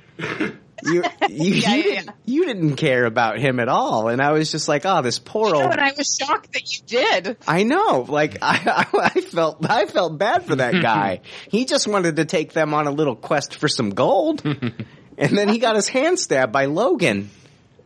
So who ended up not being the complete sociopath. Exactly. You know what? Logan was right in a lot of ways, to be quite honest with you. Yeah, he was, and he was another. I think one of my favorite parts of this show is like his weird gamer, little nods and all that shit. Ooh, an Easter egg upgrades. Yeah, I love that stuff. Dan, the show had a lot of links to the audience, and it was amazing. Oh, what was that? I said the show had like a lot of winks to like the audience via like the internet people, all that shit. It was great. Yeah, Dan, what was your favorite part of Westworld? My favorite part was right at the very end when, actually it's two parts, but is when Man in Black gets shot by Zombie Clem with the rifle, and it like grazes his arm, and he turns around and he just has this fucking insane smile on his face, and he's just like, oh shit, this is on now, which is awesome. So I just think that he's obviously going to live, and then we're going to see him, taking on the park that he always wanted to take on, like through all of his time being there. So I thought that was cool.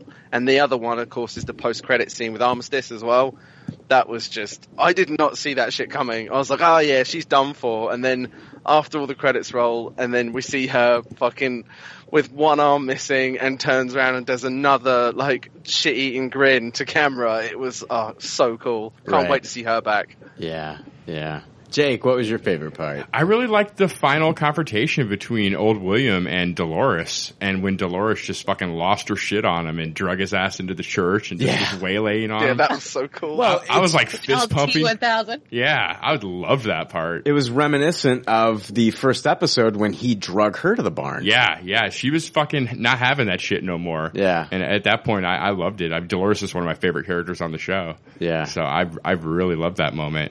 I gotta say, I could not stand the post-credit sequence. Oh, I loved it. That is something that Christopher Nolan would never do. It was so cheeky. No, Westworld is too good for that fucking cheeky crap. No, it was fantastic. Ugh. It was great. Ugh. It was great. Blah. I loved it. Jake just doesn't like post-credit sequences at all. He's sticking with that shit. So I loved it. I thought Jake, fuck. What is fun about it? The role in the credits, aren't I supposed to be able to talk now? It's like I didn't even know this shit was happening. Like they're lucky I didn't just turn the TV off. Listen to this guy. Well, then it's not for you then. It just was like a fun fucking scene. Well, why can't it be in the episode? Make the episode more fucking fun. Throw that shit in there. Like, and it made no sense in the time of everything too. Like that moment obviously like happened a long time ago, but we're just now seeing it now. Oh yeah, like Westworld didn't deal with I guess that's true. Westworld didn't deal with fucking time periods. I guess that's true. Oh my god, something's not in the correct chronological linear order. My name's Jake and I'm confused by this in a show called Westworld. I'm not confused, I was annoyed. Why not show half the series after the credits? The minorest of nitpicks. Like, I loved it. I thought it was fun. I think you're out of your mind. Yeah. You're out of your mind. You're taking this hate for post-credit scenes into another level now. Yeah, it was garbage. You're garbage. Whoa, wow! You're garbage. Whoa! Seriously. And I'm the trash man, and I'm taking you out right now. Wow. Jesus. I tasted it. I tasted it. God. Post-credit. You've Tupperwared some shit then. I'll tell you that much, Chief. Jesus That's Christ. That's fine. I Tupperware the finale. Why didn't they show that in the, like it makes a difference. Like if it was in the actual episode, like if that would have been the last thing that they showed, then they showed the credits, like it makes a difference. Like it makes one bit of goddamn difference, Jake. It does to It makes me. zero fucking difference to you. It does to me. The show's over. They're telling me who the gaffer is. I don't want to see any more fucking scenes. Oh, Jesus, fuck off. Jesus fucking Christ. I thought it was fucking great. I thought the show was over and then they gave me that and it was like an extra, it was an extra like, oh, thank you. It's a giant spit in the face to the fucking key grip. Spit in the face. To a guy that your fucking mind. To a guy that didn't even watch the show week to week, that didn't even like it. Now he's like, oh, now you're spitting in my face. I liked the show. Yeah. When did I not like it? When hold on, you didn't like it as much as some of us. I will throw that out there, sir. All right, I didn't know I had to. I'm just saying. Otherwise, I'm garbage. I said it first. Yeah. No, I'm still sticking with garbage. I'm not taking that back. Just like you're not going to take back the you hate. Why are we talking about this again? Can we have an episode where we don't talk about how much you hate post-credit scenes? You brought up the dumb post-credit scene. What am I supposed to do? You brought it up. Dan brought it up. Somebody brought it up. It's his favorite part. It was Dan's favorite part. Fucking idiot. Cheers, man. Fuck. Yeah. This is why I did not do a Westworld podcast with Jake, everybody. Just in case you wondered. This is why. This is absolutely why. Jesus. All right, so that's fucking Westworld. All right. Okay. Oh, and I Tupperware it too, by the way. Oh, okay, cool. A post-credit rating. Doesn't count. Yeah, there you go. Oh, Jake hated that. Jake hates the way that you did your rating. That's fine. The review was over. Leave it in an iTunes review. All right. Oh, shit. Wow, this episode's going to go on really long. You know what? Ashley, we can either let you go or I can talk about one more thing because I know you're going to get going here pretty soon, but like I have another thing that I want to talk about for my Good Pop, Bad Pop. And it is, I told you about it because I was in the theater watching it. I saw Spirited Away. Oh yeah, you did. Yeah, and I know you've seen it. So like I want to talk about. Seen it. Huh? But I'm shocked that you hadn't seen it already. Okay, hold on. Like this is like this. Hold on. Let me explain. All right, so I really just got into like anime maybe like a year or two ago. Yeah, maybe. And I'm not like so into anime that like I'm watching it all the time, but I'm watching more anime than I ever have in my entire life. Mm-hmm. Like before, like the past year and a half, I probably had seen like Akira and Vampire Hunter D, some Golgo 13, Bubblegum Crisis, and that's about it. Yeah, that's it. That's like where it ended. Okay. So like then I got Crunchyroll for a while. I was watching a bunch of shit on Crunchyroll. And so like I've actually been wanting to watch Spirited Away for a couple years now, but it's not streaming anywhere. They had it play at the Art Theater in Champaign and I missed that showing. And so I saw that it was back in theaters and they were playing it for one more day. And I was like, I gotta go see this. And I had never seen Spirited Away and I saw it in the theater. Has everybody else seen it? I'm pretty sure probably everybody else on the podcast has seen it. I have. Yeah, I've seen it. Ashley, you've seen it. Yeah, I've seen it. Yeah, I had never seen it before. And then Thursday night I went to go see it at the theater. And so I'm like really excited. I cannot wait to watch this fucking movie. And the whole time I was just like, praying that there was no post-credit scene. 'Cause I don't blame you. God damn it. Jesus Christ. If I get a post-credit scene in this fucking thing, it's just going to ruin the whole experience for me. I'm going to have to get on the podcast and piss and moan about it like a fucking asshole. So, anyway, he's too classy for that. Exactly. Exactly. Fucking Jonathan Nolan, you fucking asshole. How could you do that to us? No, but I watched Spirited Away. When I started watching this movie, and at first I was like, what the fuck is going on here? Sure. Like, hold on, pretty much, like, who's the guy that makes these fucking things? What's this dude's name? Miyazaki or whatever the fuck his name is? Yeah, that's correct. All right. Sure. Close enough, right? All right. Giving the guy his due respect, correct? All right. So he made all these wonderful movies, and then I fucked up his name. But here I am. I'm watching this movie, and it's an animated film, and you got this little girl, and her family's moving to this place. And then they stop at this building, and like they walk through this tunnel, and then her parents turn into fucking pigs, and then, and then you see an old woman, you see Aunt May with a bird's body flying around, and I'm like, what the fuck is going on here? This is fucked up. Like anything goes in this fucking movie. Like gigantic babies. There's fucking like gigantic babies. There's fucking frogs talking. Anything goes. It's so fucking weird.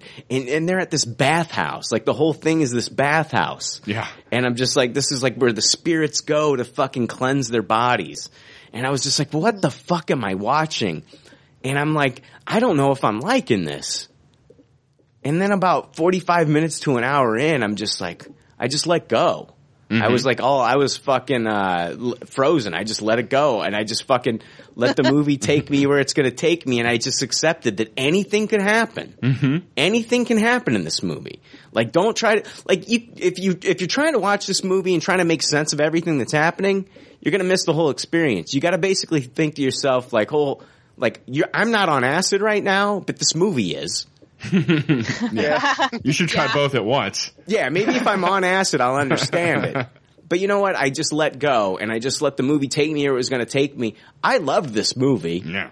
And I will definitely watch it again. It's fucking crazy. I'm still trying to figure out, like, that old woman, like what's her name? God, it's probably been 10 plus years for me. Damn it, there's that old woman. Years, but I know who you're talking about, because I texted you that there's a woman who comes into my work who looks like that character in Spirited Away, and I have a real problem with it. When she comes into my work, it really freaks me out. My question is, does she have like in between her eyebrows, does it look like she has like a penis head trying to poke out? What the fuck is going on? Do you know what I'm saying? She does have like a mole, though. Is that a mole? I thought that was like a dick trying to come out of her fucking head. Anything goes. I don't know in the movie if it's a dick or not. I was like, please, somebody stroke her fucking arm. I gotta have the answer to this. I want to see if she has an erect cock come out of her fucking forehead. Yeah, you never get that answer. I never get that answer. That never did happen. No, nobody turned her on in that movie. God damn.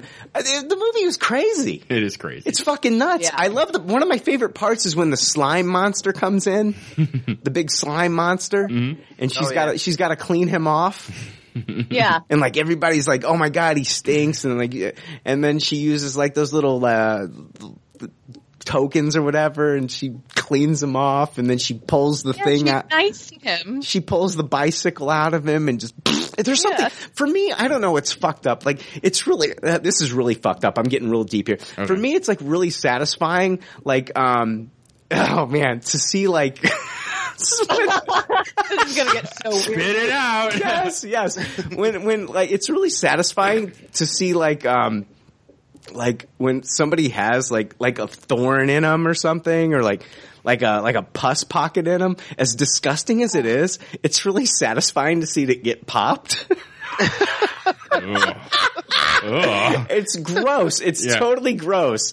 And Daniel Tosh shows like videos of people like popping pus pockets and all this gross stuff on his show. Yeah. And as gross as it is, it's almost like satisfying because like it's like, oh God, get that out. Like I hate like like it's so gross, but like I hate sickness and I hate like any like gross crap in my body. So like getting it out is just like kind of like a relief. Okay, I gotcha. And to see like that happen in this scene, I was just like, yes.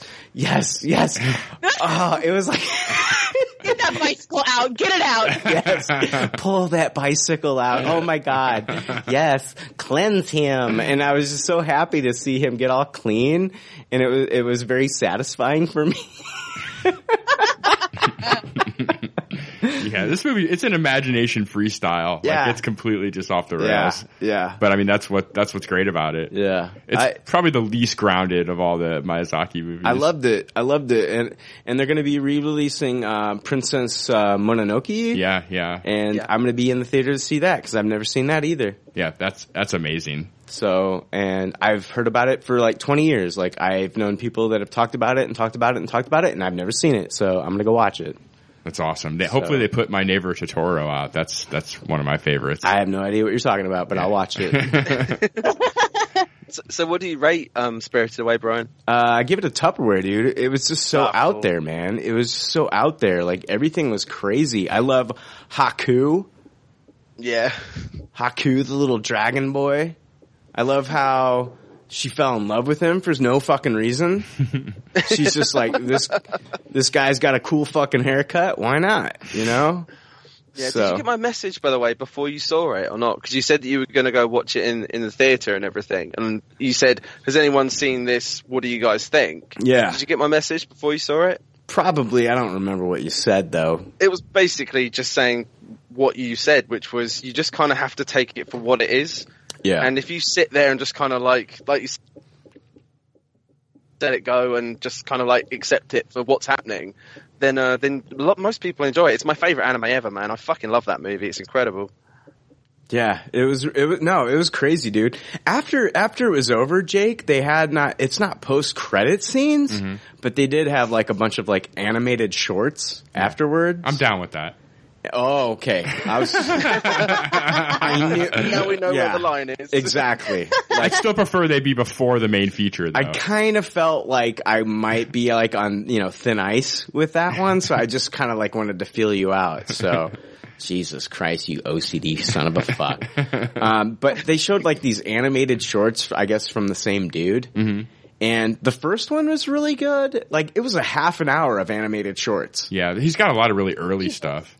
And I think they said this was the first time that the animated shorts were going to be shown in the U.S. since they were originally shown or whatever or something. I don't know. Okay. But the first one was really good, and the rest of them were just really, really lame. Mm. But it was a fun experience, and I will definitely be going to see Princess Mononoke when it comes out. I think in January? Yeah, I think that's right. Did that pull a good crowd, Spirited Away? It was the third night that it was playing, so they played it, I believe, the first time, like, I think 2 days almost in a row at the beginning of January. So this is the third day that it was playing, and it still probably had maybe about 30 people show up. So it had already showed 2 days before that. So I'm pretty sure that the crowd was probably a lot healthier like the first 2 times that they showed it. Yeah. But still quite a few people showed up for it. And a lot of like there were some people there that like had seen the movie and they were talking out loud and like spoiling stuff. And I just like wanted to turn over to them. Yeah, it's like I just wanted to say, "Yeah, I get it. You saw the movie. Shut the fuck up." Like, I get it. You saw it. You're so great. You're so great that you saw this movie before me. I hate people like that. You can say like what's going to happen next. That's so impressive. I can't even imagine like what that conversation would be though. Like, now she's going to take a bicycle out of the glute monster. Yeah. Like, shut up.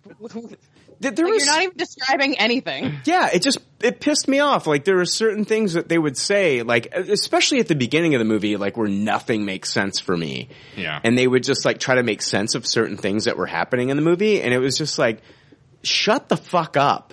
Like, fuck off. It's not supposed to make sense. God. That's silly. Yeah. I'm impressed that you saw this movie. That's great. Shut the fuck up. Whatever. It's so cool to see the hand drawn on the big screen. It's a shame that, I mean, some of the CG stuff is pretty neat, but like I miss seeing hand-drawn animation on the big screen. As long as the hand-drawn animation is not after the credits, that's where I draw the line. Yeah, exactly.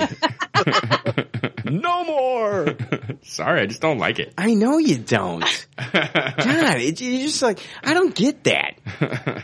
It was such a fun scene with Armistice. It was so fun. I had so much fun with that scene. And I can't imagine Jake watching this and just being like, throwing up his hands and being like, oh, fuck this. I couldn't believe fuck it. This. I was in total shock. Fuck this. Oh my God. Oh, she's still alive. Oh my God. You know, come on. Like, I can't understand that. It was such an awesome scene. She goes James Franco 127 hours and she cuts her goddamn arm off and she's going back into samurai world and she's gonna kill some more Delos people. And Jake is just because of the fact that it happens after the credits, that's why Jake is like, oh, this scene sucks. They should have just had the placements all off on this. Yeah, fuck that. Fuck. No, Jake, you're fucking weird. You are a fucking weirdo. I take you're that a as a fucking compliment. weirdo. That is fucking weird. Thank you. No, like I can't get behind that at all. I'm like, sorry. It doesn't matter where the placement. I'm not asking you to get behind it. I know. I'm letting you know, like, my disgust for you as a human being. And this whole thing. The post-credit scenes in the Marvel movies then, Jake. He hates them. Yeah, I'm not a big fan.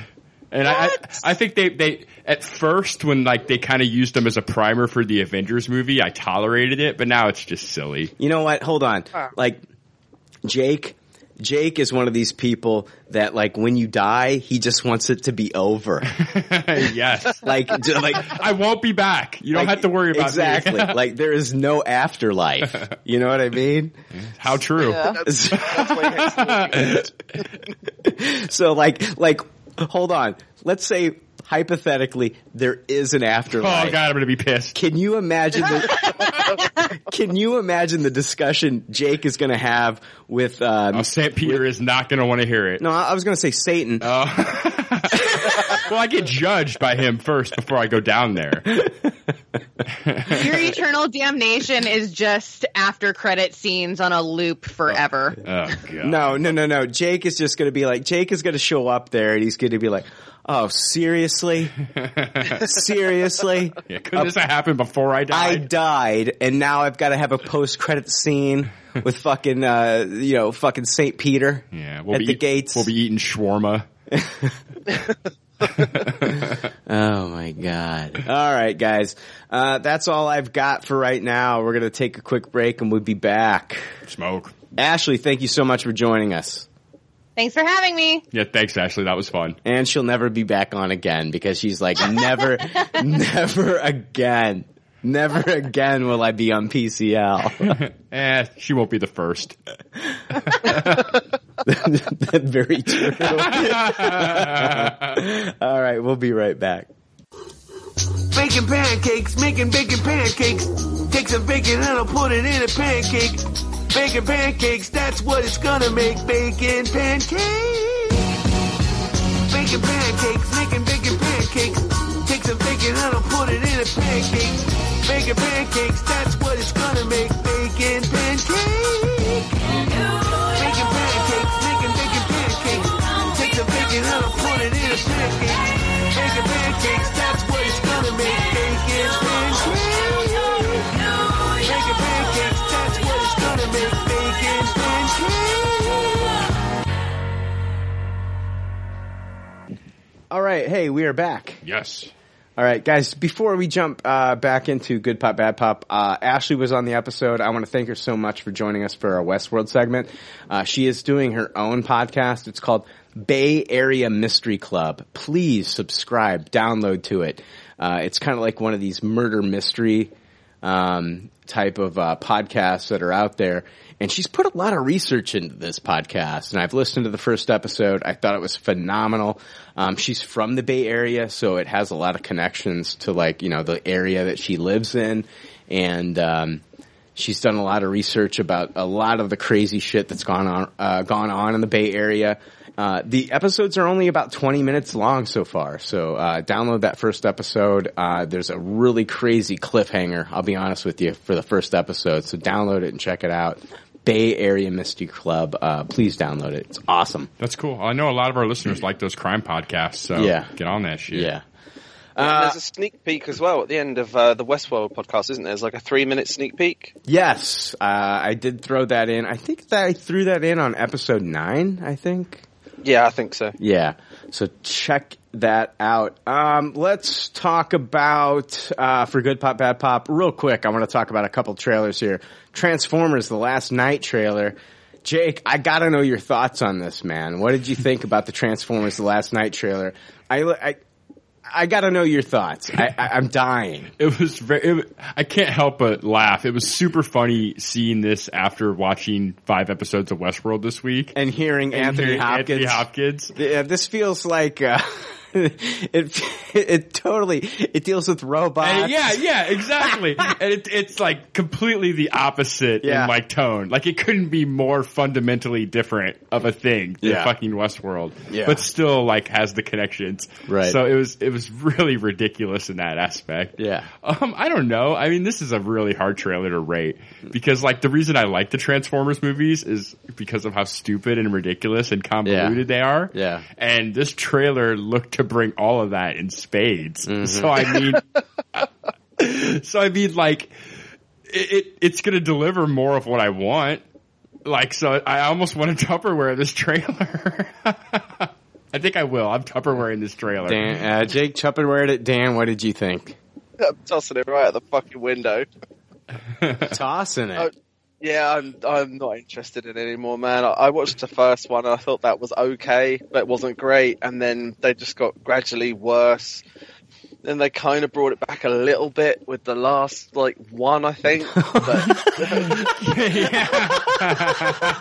what I mean. It's like, in number 2, you've got insane fucking, like, racist robots, and I was like, what the fuck am I watching? This is dog shit. And then, you know, what was it, Dark Side of the Moon or something? That one as well. That was okay. Yeah, they went all Pink Floyd with it in that third one. You had Patrick Dempsey in it. Yes. Yeah. And they destroyed Chicago. That was my favorite one. What was the last one they did?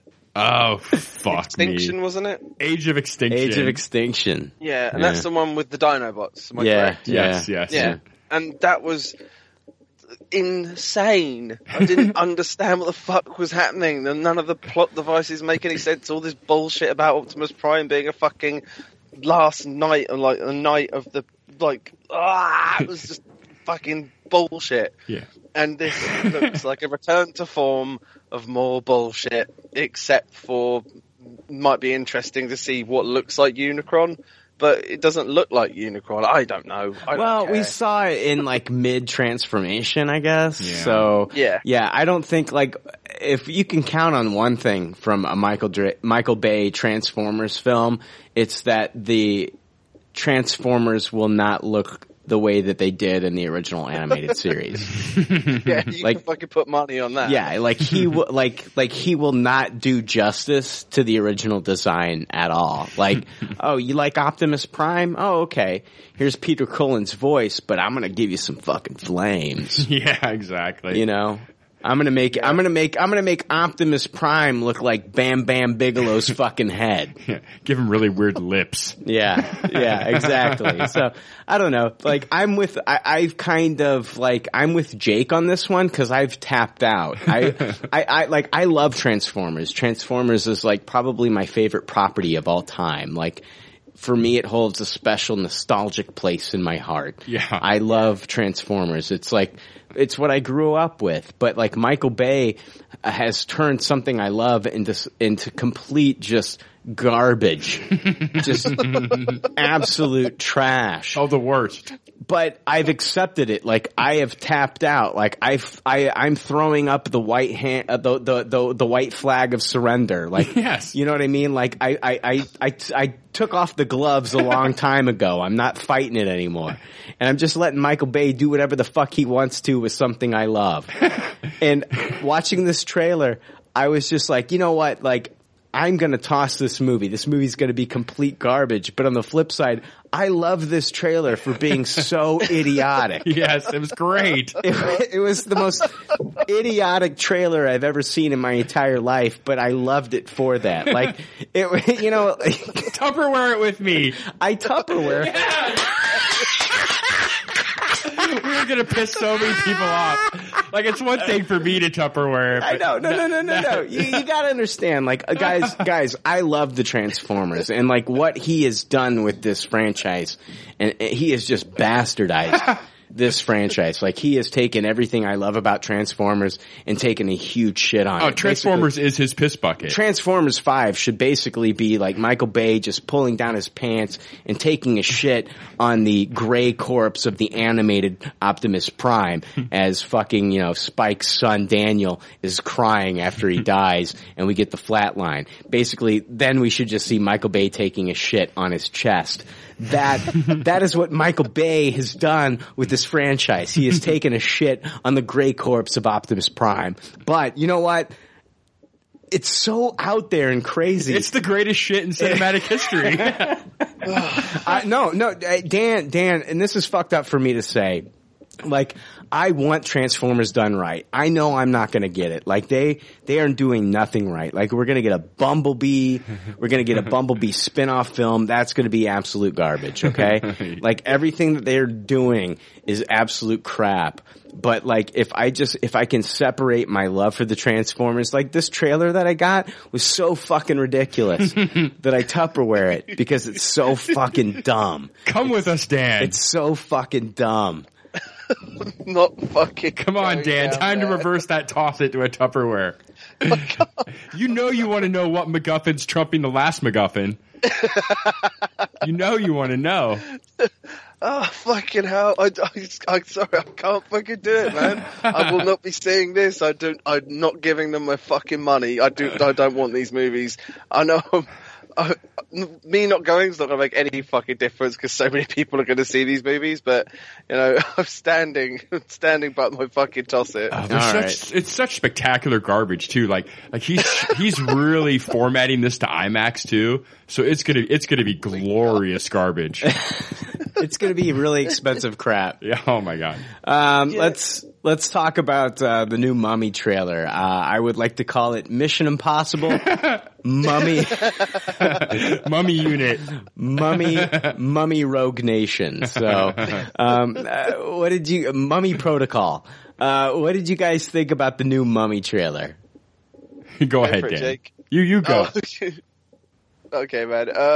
It was. Yeah, it was what you said. It was fucking a Mission Impossible with a casket in it, basically. Tom Cruise hanging out of an aeroplane going, on repeat, which was kind of weird. And then we get zombie crews and then some hot lady as a mummy that makes sand clouds everywhere. Come on.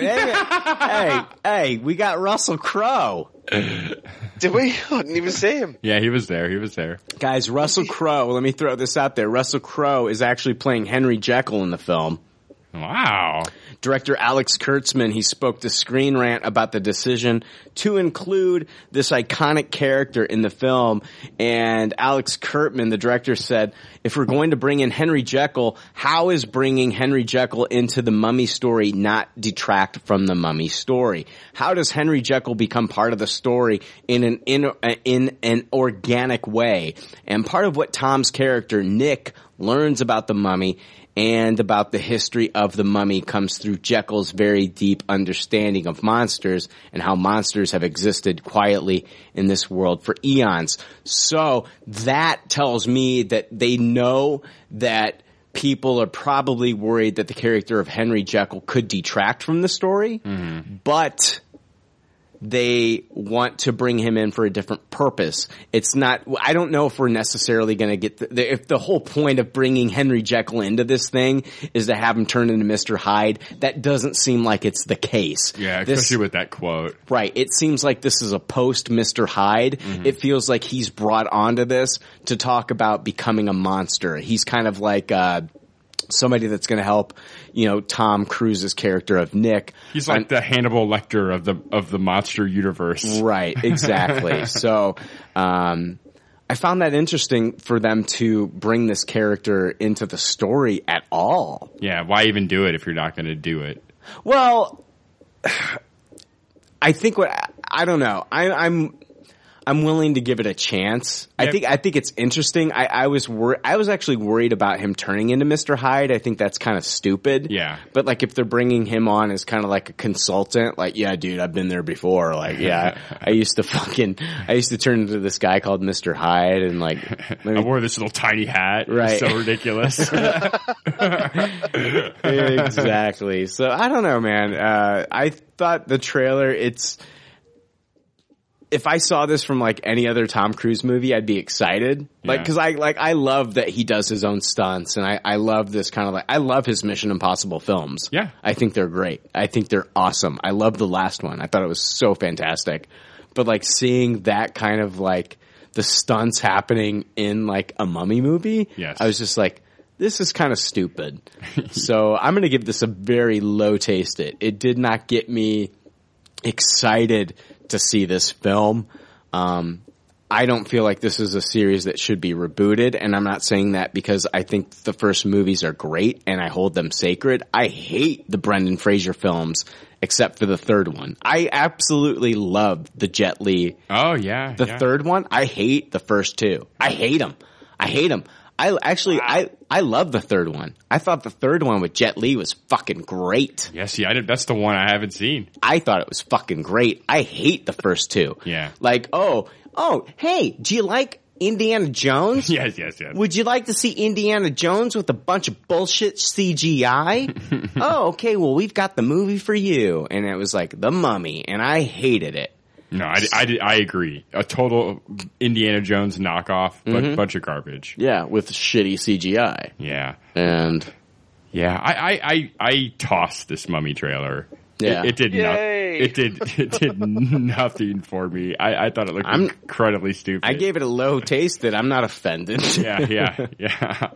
Good deal. I don't even know what to say. This looked incredibly dumb. Yeah. So I don't even know that I will see this. So is this part of the Universal Monster? Great question. Thing? Great question. Mummy director Alex Kurtzman confirmed that Dracula Untold is not part of the shared Universal Monsters movie universe. So the movie Dracula Untold is not part of this universe, which originally it was supposed to be a part of it. It was supposed to be the movie that kicked it off. The first movie that makes a dime will be the first movie in the Universal Monster universe. I was going to say, because doesn't that mean that they don't have a movie yet for this universe? They don't. This is supposed to be the first movie that kicks it off. So, again. Fucking hell. What the hell are they playing at? I don't know what they're doing, man. I don't know what they're doing.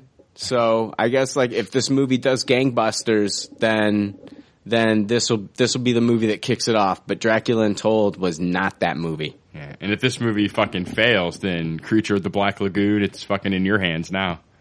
So good luck, guy. All right. You guys ready to move on into some news? Yeah, let's do it. All right. Let's see. Your time to move into news. Hear ye, read all about it. It's the leftover news and there's no doubt about it. This news is gangsta as fuck, yo. It's gangsta as fuck, yo.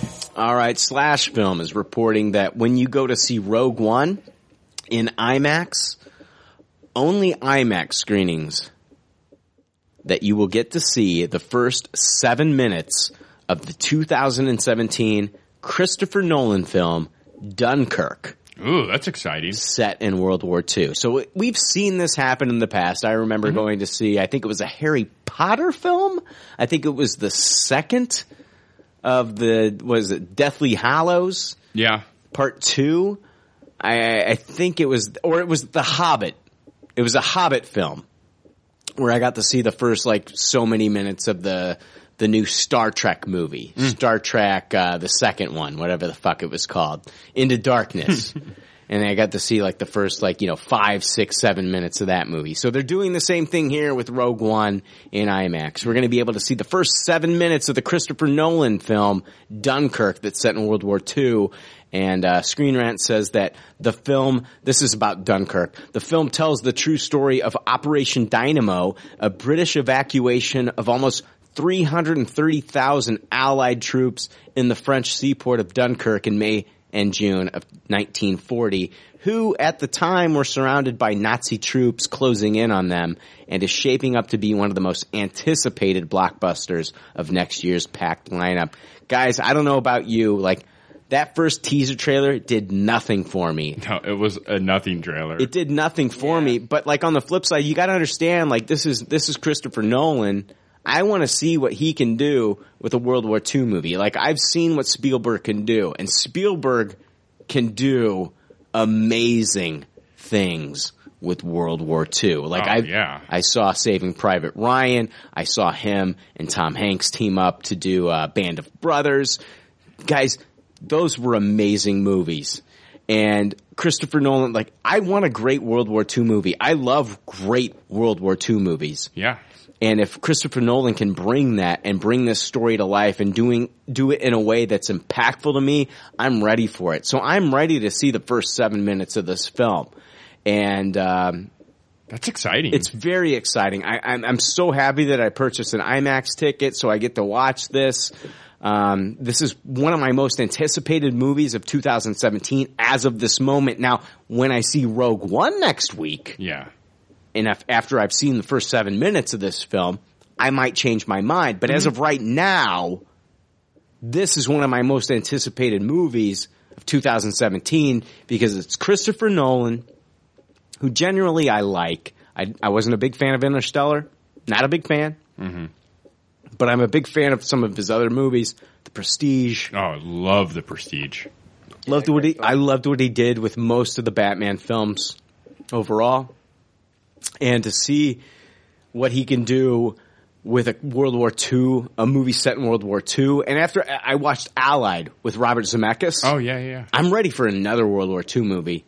And if Dunkirk can bring it, I'm ready for it, man. I'm expecting a really crazy opening 7 minutes, too. Otherwise, why even do this? Give me the hook. Yeah. Give me the hook. Yeah. And Nolan's done this before himself. Nolan did this exact same thing with Dark Knight Rises. They showed the first 8 minutes, I believe, before Mission Impossible 5. Oh, really? Okay. Yeah. That was when we heard the shitty Bane voice for the first time, and then they changed it. I remember that. Yeah. I was in the theater for that. I could not understand a word that Bane was saying. You and everybody. Yeah. Oh my God. Thank God they changed that. So that works. So maybe fucking, Harry Styles, you can't understand a word he's saying in this new movie, so they have to fix that up. Right. I don't know.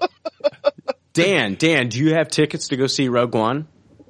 No, I don't at all. I tried, and they're all sold out, so I'm not going to be able to see Rogue One, for probably about a week after it comes out, something like that. Dude, what the fuck is your IMAX situation over there in England, dude? There's IMAX everywhere. There's one in my local cinema as well. Oh, good for you. It just wasn't. I just can't get tickets. It's just sold out because we've only got one cinema, which is it's probably about an hour drive, around, in a circle. Yeah. So everyone goes to the same one. So Star Wars is such a phenomenon that just can't get tickets. Could you not buy that shit online? Yeah, well, that's what I tried. But no shit. Because what we do over here is for this particular cinema is that you go online, you book your ticket up, and then it says right now pick your seating. Yeah. But every single showing that I've looked at is already fully booked, as every fucking seat is gone. Oh my God! So, I got an extra ticket, Dan. Get over here. Yeah. Yeah, man, but it's. I was going to say earlier, isn't it fucking crazy that we're getting another Star Wars movie a year after the last one? It's great. It's so cool. It's great. It's really bizarre. I'm still not even used to the feeling of it yet. It's fantastic. Yeah. I love it. It's fantastic, but it's truly bizarre. If as long as they can keep this going, I'm like down. Oh, I'm down too, but it is weird. Like episode 7 still feels brand spanking new, doesn't it? Yeah, and we're just like, bam, getting ready. Friday, I'm seeing another Star Wars. But doesn't it feel like a while though? Since like I know we're jumping into Rogue One. Mm-hmm. I'm ready to jump into that world, but like I'm ready. I like right now. I want to know what's going on with my buddy Poe. I want to know what's going on with my buddy Finn. Like, I miss these guys. Like, I want to know what's happening with my friends. Like, I want to know. Yeah. Like, I love Poe. I love Finn. Like, those two characters, I want to know what's going on with them, like, right fucking now. Yeah, I was ready for that original 1.5 year release schedule where we were going to shift the chapter movies back to May. I was excited for that. They're still talking about episode 9 coming out in May. I hope that happens. That's still a thing. I would like one of these to not be a Christmas thing. It has not been confirmed, but that's still a thing. They're still talking about it. Yeah. Let's see here, guys. Aliens versus Predator Galaxy. That's a website. It's reporting that James Franco is going to star in Alien Covenant. Wow. That's the sequel to Prometheus. Wow, that's interesting. So you buy that? That's what Aliens versus Predator Galaxy is reporting. I don't know if I buy it, but that's what they're saying. Do you like that? Do I like that? Yeah. I'm not a huge fan of that casting. Yeah, no. It seems not the right type. Right. Like serious James Franco is not my favorite thing. Mm-hmm. So didn't like 127 hours. It was okay. It's one of those movies that I never need to see again, though. Yeah, that's true. Yeah, once you've watched it once, it's kind of been spoiled. Yeah, I'm actually a really big Danny Boyle fan, too. I mean, it's a good movie, but it's one time, please. Yeah, sure. So, yeah, just look for maybe that casting coming about. I don't know. It just seems like an odd casting for that film. Yeah, very odd. Very odd. It seems like it doesn't seem like someone Ridley Scott would be working with. But exactly. But yeah. Variety is reporting that the new Tomb Raider reboot starring Alicia Vikander. Everybody remembers Alicia Vikander if you saw Ex Machina. She played Ava. Yes. She's been cast as Lara Croft in the new Tomb Raider movie. They have now cast their villain, and the actor that's playing the villain in the new Tomb Raider reboot is Walton Goggins. Oh, that's very nice. Whoa. From Justified, The Hateful Eight, and Vice Principals, the new show on HBO. Guys, I don't know about you. I'm not a huge fan of video game movies to film, but you know what? Like, if you're talking about like casting news, and you're saying that I got Alicia Vikander as Lara Croft, and you're talking about Walton Goggins being your main villain, that's some great fucking casting. I'm not saying this movie's going to be any good. No, I agree. But I'm just saying on the casting front, they're doing a fantastic fucking job. Yeah, hopefully they make it through this and still have their career at the end of the tunnel. Yeah. Ouch. Yeah, not a very good pedigree for the Tomb Raider movies, but yeah, man, really good casting. I love Walton Goggins as well. He's fucking brilliant. Yeah. I love anything he is in. Like, I loved him in American Ultra. Yeah, he was great in as that. the Laugher. Mm-hmm. He made that fucking movie, dude. He was great. He was so good. Great in Hateful Eight, too. Great in Hateful Eight. I mean, small part in Django Unchained, and it was nice to see that, you know, Quentin Tarantino was like, you know what, I'm going to bring him back for a meteor part in Hateful Eight. Yeah. And it worked out really well. Yeah. Have you guys seen Sons of Anarchy or not? No. He's in that as well, but he plays something completely different. He plays I think it's a pre-op transsexual, and he ends up sort of like dating one of the bikers, and he's so damn funny in that, but just great actor as well. But interesting role for that guy for that one. Mm-hmm. He's very versatile. He's very good. Absolutely. Yeah, he's awesome. Hey guys, I don't know about you, but one of my favorite movies from the 80s, and this is odd for me to say because I hate musicals, is Little Shop of Horrors. Oh, it's one of my all-time favorites. Little Shop of Horrors from the 80s was actually a remake from a 1960s film. Yeah, Jack Nicholson. With Jack Nicholson, yeah. They're talking about giving us another reboot, another remake Deadline has the details. Warner Brothers is moving forward with a new incarnation of Little Shop of Horrors with Greg Berlanti set to direct. Greg Berlanti, guys, he is the CW guy, right? CW guy. He does The Flash. He does Supergirl. It's the Berlanti universe with CW. He's going to be directing, it sounds like. And Matthew Robinson writing the script. This one will be a musical, a fresh version of the 30-year-old Frank Oz directed film that was based on the Roger Corman directed 1960 low-budget sci-fi campy tale about a clumsy young man who raises a plant, discovers it is carnivorous, and kills to keep it fed. There is a memorable scene with Jack Nicholson as a pain-seeking dental patient in the original, replicated in the musical by Bill Murray. Mark Platt is producing.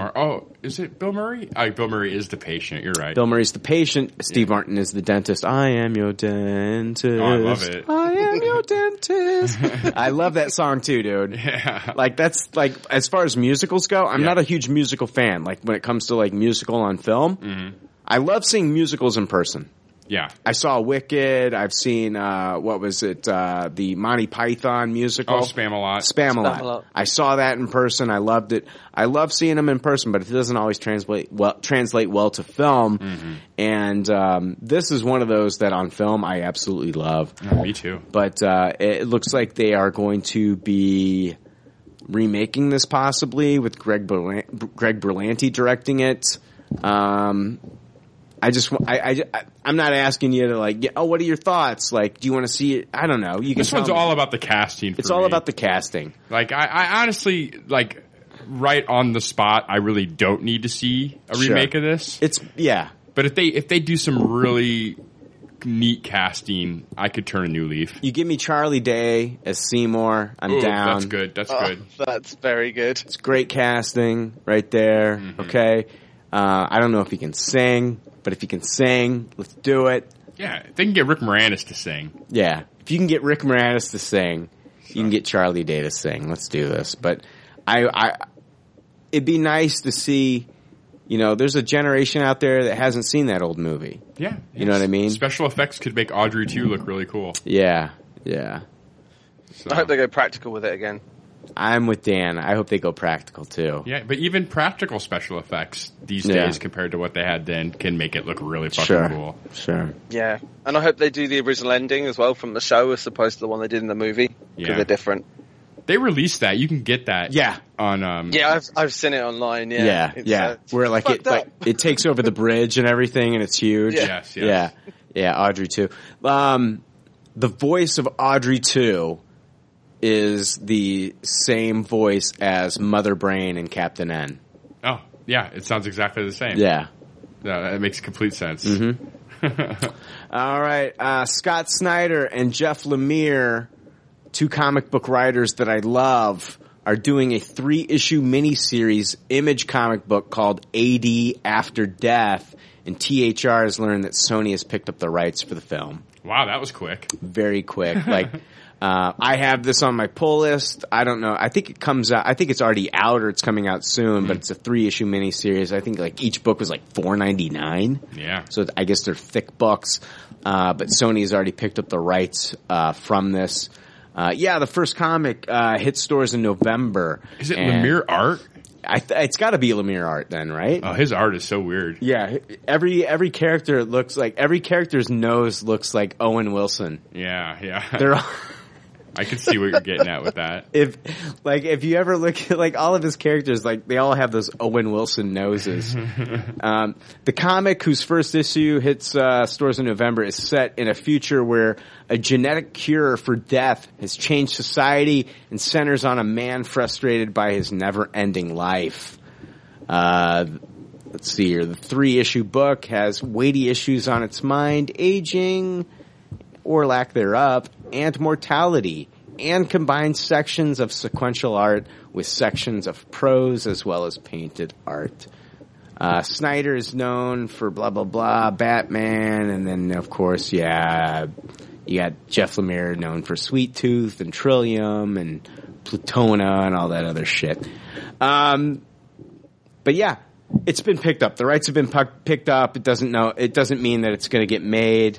It's just, I just kind of wanted to bring this up. It's like, it seems like comic books are just being picked up. Film rights are being picked up left and right. Mark Millar fucking makes all his stuff. Yeah. All his stuff. Anything Mark Millar does. Yeah. Film rights.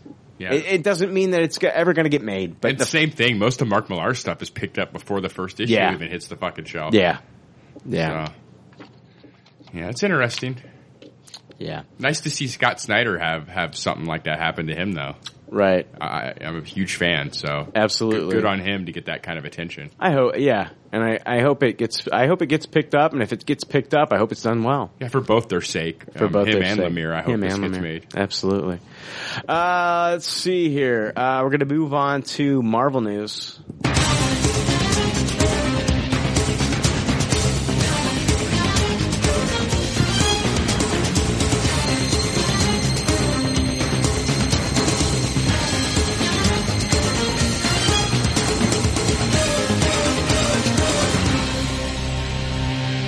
Marvel news. Guys, we have a fucking release date for Legion, the new show from FX. It's going to debut on Wednesday, February 8th.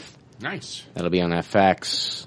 So, something to look forward to. It's exciting. 1 hour premiere. 1 hour premiere. It's Noah Hawley, the director and writer for Fargo, the TV series. If you haven't watched that, get on it. It's fucking fantastic. I think he's going to do a great job on Legion. French language outlet Le Journal de Montréal is reporting that Fox is going to start filming the next X-Men film in May of 2017. There's no word on whether it's a sequel to Apocalypse or the New Mutants, but New Mutants director Josh Boone recently tweeted, "New X-Men film to start shooting in May. What movie could it be?"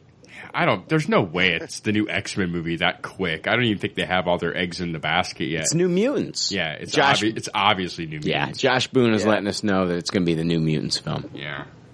So, that's cool. I'm excited. Yeah, me too. Me too, honestly.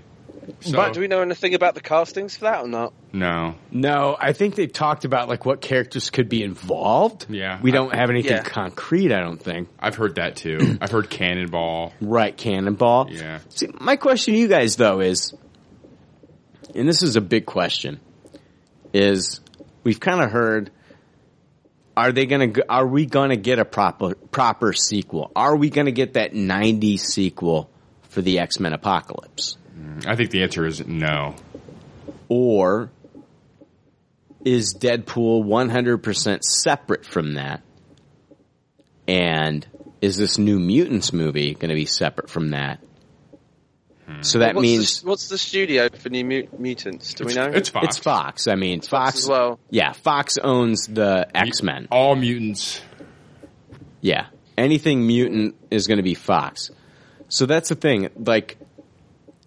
There's really nothing to tie Deadpool into the canon of the X-Men universe. Like, you can say, Colossus was in that movie, but it wasn't Daniel Cudmore's Colossus, okay? Yeah, I agree. You can also say that there was like, Hugh Jackman was in that movie. Well, it was Hugh Jackman the actor, and it's all fourth wall breaking jokes and shit. Like, there's nothing really fucking tying Deadpool down to like the proper X-Men universe. Like, it's all just fucking fourth wall breaking jokes.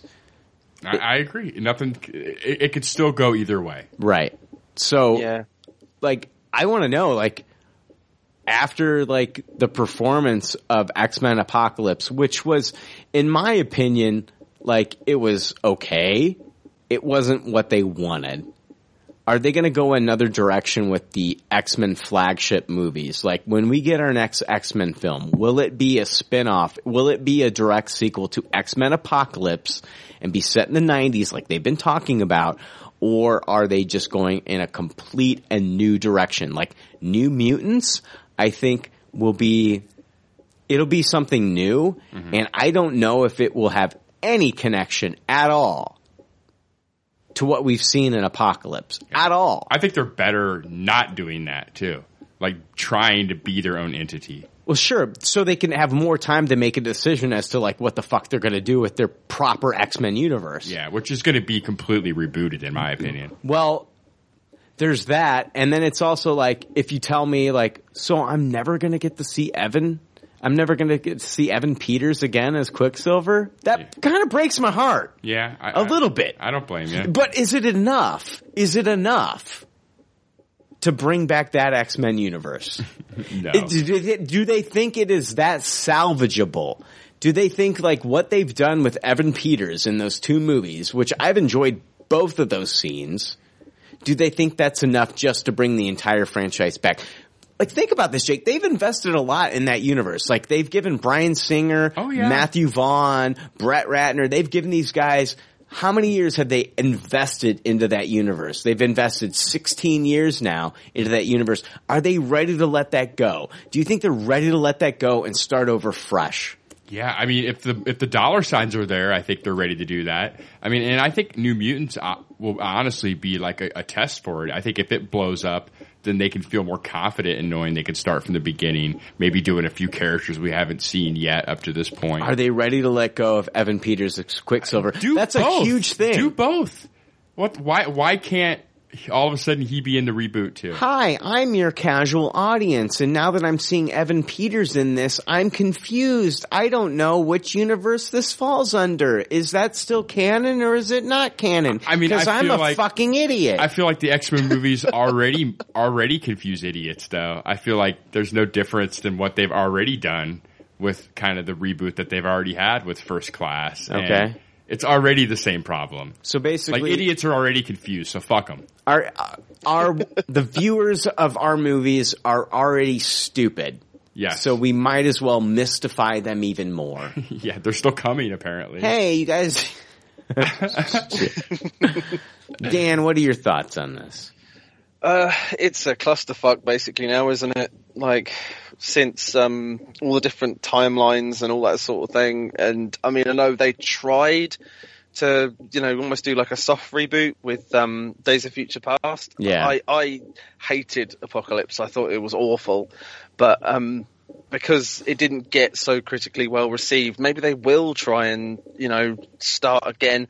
But I don't think they should do it with the normal X-Men. Like you're saying, I think they should try bringing in like whole new characters with the New Mutants. And as far as linking it to Deadpool goes, we might get some kind of a crossover after Deadpool 2 because we know we're getting Cable in Deadpool 2, and Cable is one of the trainers of the new X-Men. So that could link in, but it's a push. It really is. It's a bit of a pain. Like I said, they've written themselves into this fucking crazy corner where so much shit doesn't make sense. And like Jake said on an episode, long time ago, that they just kind of leave it.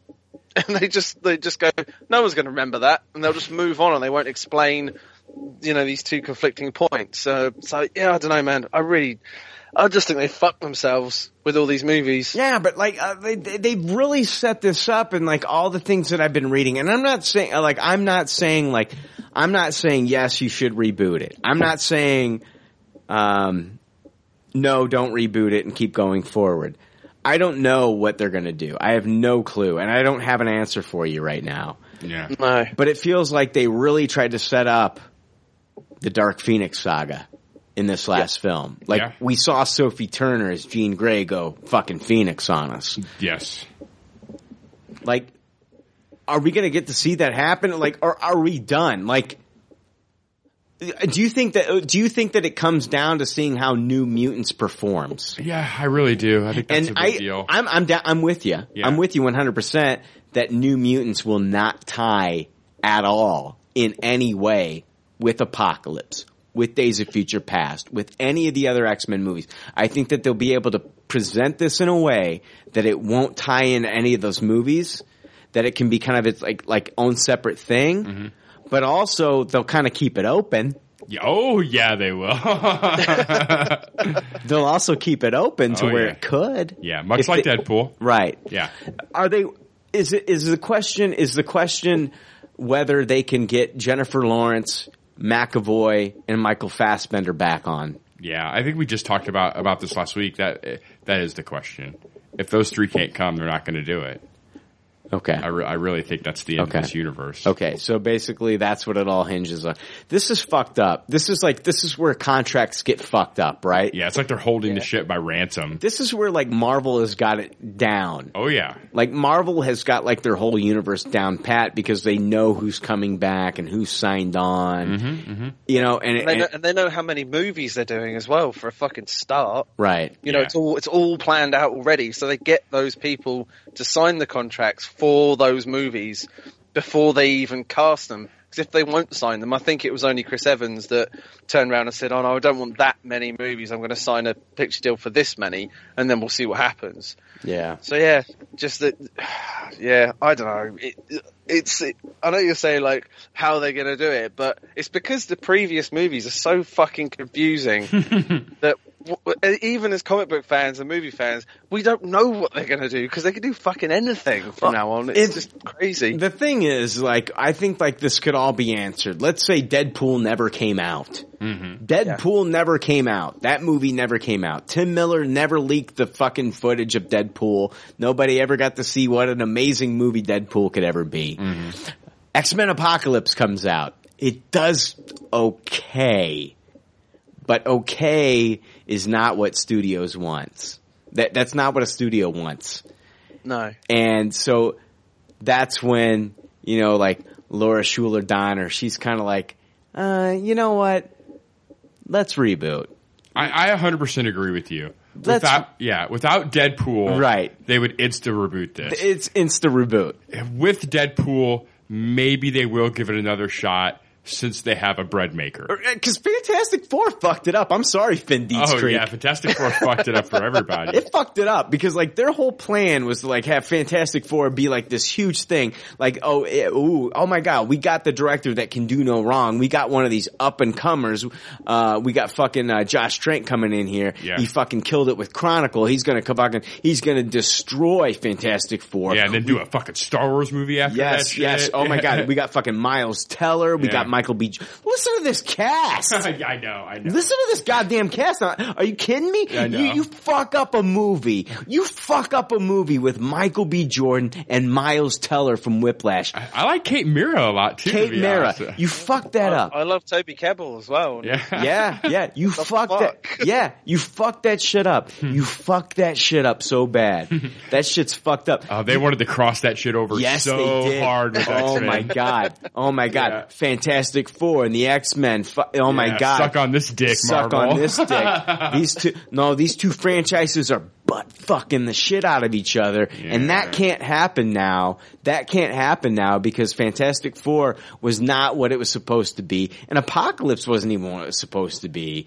But Deadpool was the one that blew up. The one movie that they did not have faith in. The movie that they gave a $60 million budget to. Yeah. $60 million budget. Oh, you want to make this movie? Okay, yeah. Okay, the trailer leaked. Your little fucking faux trailer leaked. People liked it. We'll give you $60 million to do this, Tim Miller and Ryan Reynolds. $60 million. Have at it. The movie makes over $700 fucking million globally. Yeah. Blows the fuck up. And you've got fucking movies like Apocalypse that had like a $200 and something million budget that can barely break $600 million. Yeah. And Deadpool is the fucking cornerstone, the building block of this whole goddamn universe now, basing everything on this fucking Deadpool movie. And like now they don't know what to do with the X-Men. They've got no plans for Fantastic Four. Yeah, no. Now they've got New Mutants coming out. Thank God that Simon Kinberg's involved in this fucking shit. Because I don't know what the fuck Fox is doing. Hugh Jackman's on the way out. Yeah. That's right. They're losing Hugh Jackman. This Logan movie better be a goddamn fucking great movie. Because, like, I don't know what's going on over there in Fox X-Men universe, but I can just tell you that they better be fucking thankful for Ryan Reynolds. I'm sure they are. And his patience with them. Because I can't imagine what Ryan Reynolds went through when he said, you know what? I want the writers of Deadpool to be involved in the actual production of the film. And they said, no. Have you? And he said, you know what? I'll pay for them to be on set. And now I guarantee you, when Ryan Reynolds says anything about Deadpool, he says jump. They say how high, That's Ryan? Exactly what how I was fucking high can we jump for you right now? Because it makes me fucking sick what studios do to these fucking films. Thank God for Ryan Reynolds. Yeah. Fucking showing this studio the fucking light.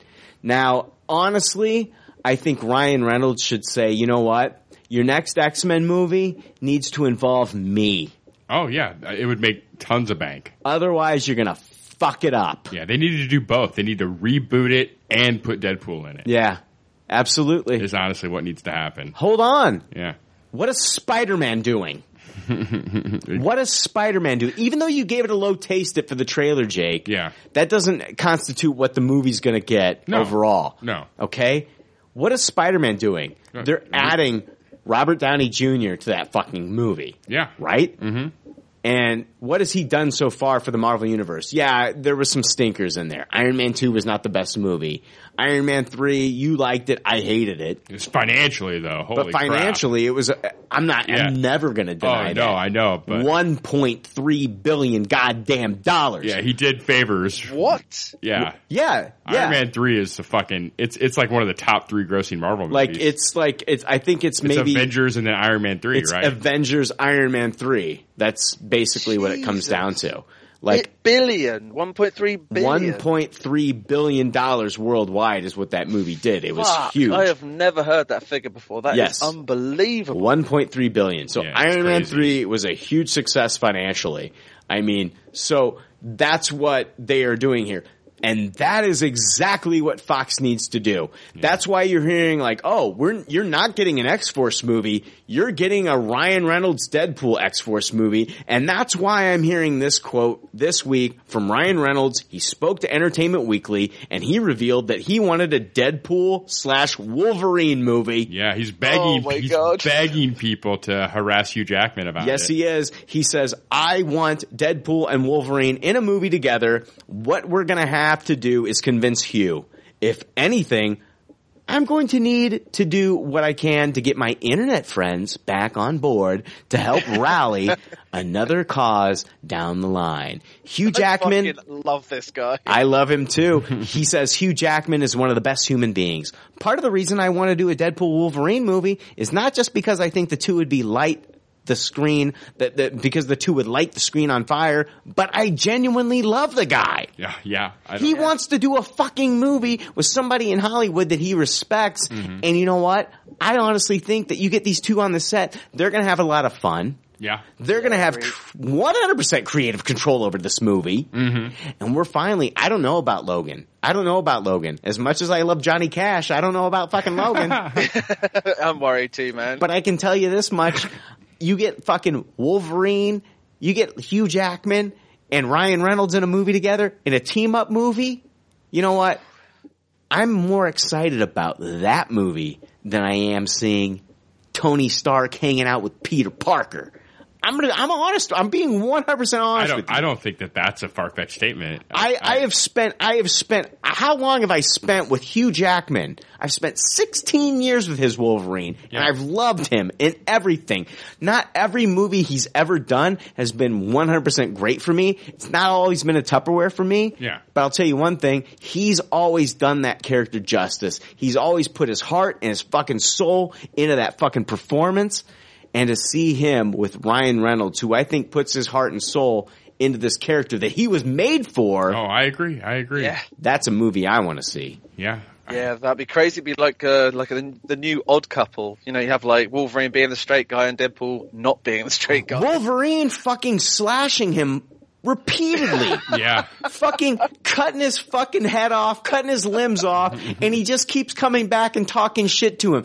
This is perfect. And, you know, Deadpool can do the same thing to him, and Wolverine's gonna regenerate. This is the perfect buddy movie. This is like the perfect movie, Jake! Yeah. You do the Marvel formula, you have them fight each other, Yes. and then you have them team up. Jake, I am telling you right now, and I'm telling Fox, if there's anybody out there that's listening, that's involved in these Fox films, we have a lot of people listening to this podcast, and if somebody out there is involved in the production of these fucking movies, I'm telling you right now, you do a Wolverine, Deadpool team-up film, you have a $1 billion movie. Yeah, I agree. And I feel like they left the window open for that with Logan. Like by jumping into a undisclosed future, you leave that time frame open that you could still do this. Yes. Like even when we kill Wolverine off in this next movie, right, you've still got that previous window. Yes. Where you could still do this. Because we know Wolverine's going to die in this film. Oh, surely. Absolutely.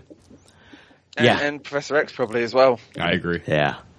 Holy fucking shit. Please. That's such a cool idea, man. I'd love to fucking see that, like, sort of they're having an argument. Yeah. And then, like, Wolverine just fucking sticks him in the shoulder and Deadpool turns around and just, like, shoots him in the arm or something like that. And they have a fight where they know they're going to be okay, but they just want to cause each other as much pain as possible. Dan, rated R film, and they are just fucking ripping limbs off of each other. And by the end of it, they are just sitting there and fucking yelling at each other and regenerating. Yeah, that would be until they can fucking fight again. They do it again, and then it keeps happening over and over again.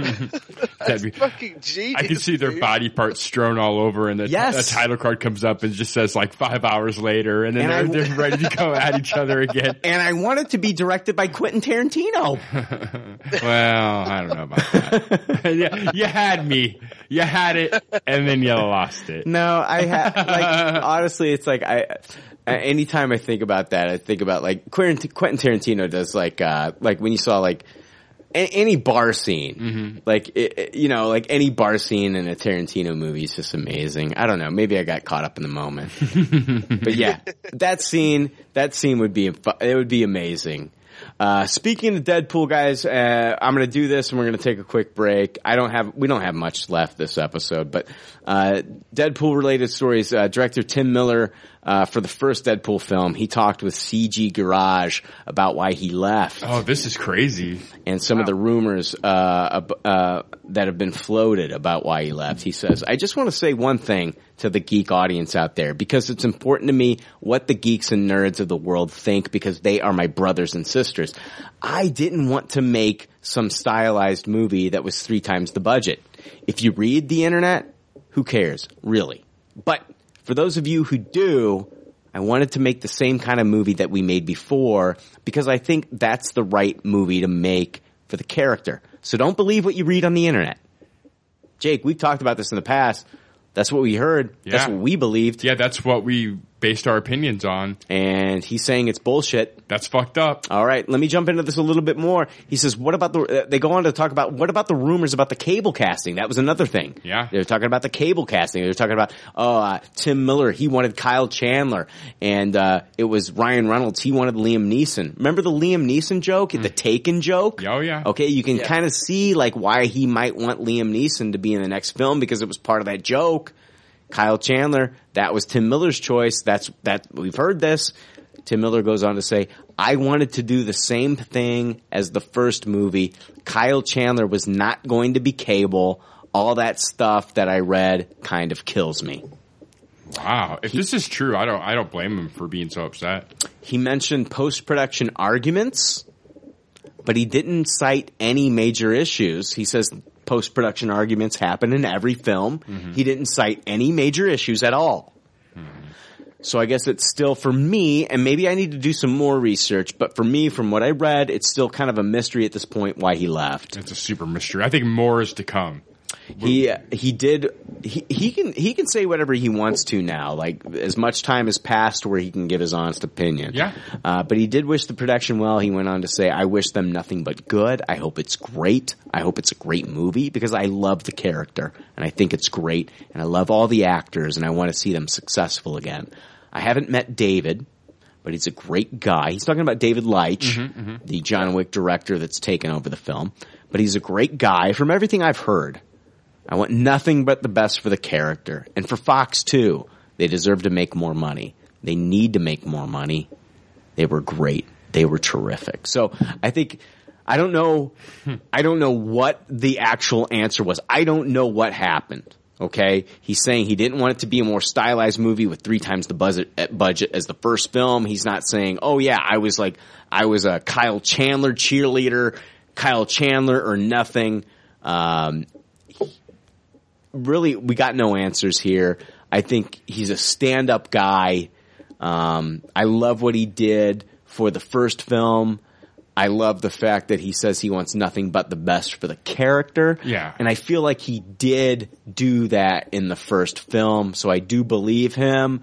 I really would like to know what the fallout was. Yeah, maybe when he's not doing another Fox movie, we'll hear a little bit more. True. He could be a little bit more open. Yeah, because he is signed on for another Fox film. Yeah, and I think that's a little bit to do with why he's so classy about wishing everyone so well. Yeah. And maybe when he's making a movie for Universal Pictures, some more dirt will come out. Right. So I gotta say though, I did find it, like, we believed what we believed because it was what was reported.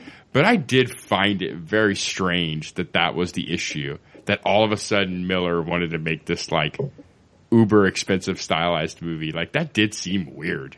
Well, yeah, now it seems weird. Yeah. Well, I mean, it did, but it didn't. Because, like, okay, let me tell you about this, Jake. Because, like, what I know from, like, the original production is that at the end of the movie, there was supposed to be this huge scene in this abandoned warehouse where Deadpool shows up. It's this huge action sequence. He shows up with all these guns. And they actually introduced more X-Men characters that weren't introduced into this film. What ended up happening was they said, well, we don't have enough money for that. We don't have enough money to do what you're wanting to do. So Tim Miller kind of turned it into a joke. And when the taxi cab driver dropped him off, Deadpool forgot his guns. Oh yeah, yeah. I listened to the commentary track. Right. And they talk about that, how that's like a total writing tool that he left the guns. So there. I felt like it is kind of like understandable that maybe Tim Miller wanted more money. Like he feels like he earned it. Yeah. As far as the stylized, yes, I'm with you. Yeah. I'm with you. Like, I don't feel like he was like, oh, I want more stylized. But as far as, like, bigger and badder, I buy that. I buy that. And I feel like maybe they could have turned that into a joke. He could have used that towards the end. Like, this time when, you know, Deadpool gets out of the cab, he could say, oh, finally, this movie can afford to do this fucking scene. Thanks a lot, Fox. Thanks a lot for all the fucking trust that you gave us in the fucking first movie. You know what I mean? Thanks for the budget you gave us. But, like, I felt like that's the way they could have gone, but like I'm totally with you as far as like Tim Miller wanting to do a stylized film. Yeah, because he's the guy that released the fucking the trailer. Yeah, him and Reynolds were so in sync. Yes, like with the first. Then what happened? Yeah, it's so crazy. What happened? I have no idea. We'll find out. I think I'm sure we'll find out eventually. Yeah, I don't think Miller's the type to keep quiet. I just think he has to right now. Yeah. Dan, what are your thoughts, man? Yeah,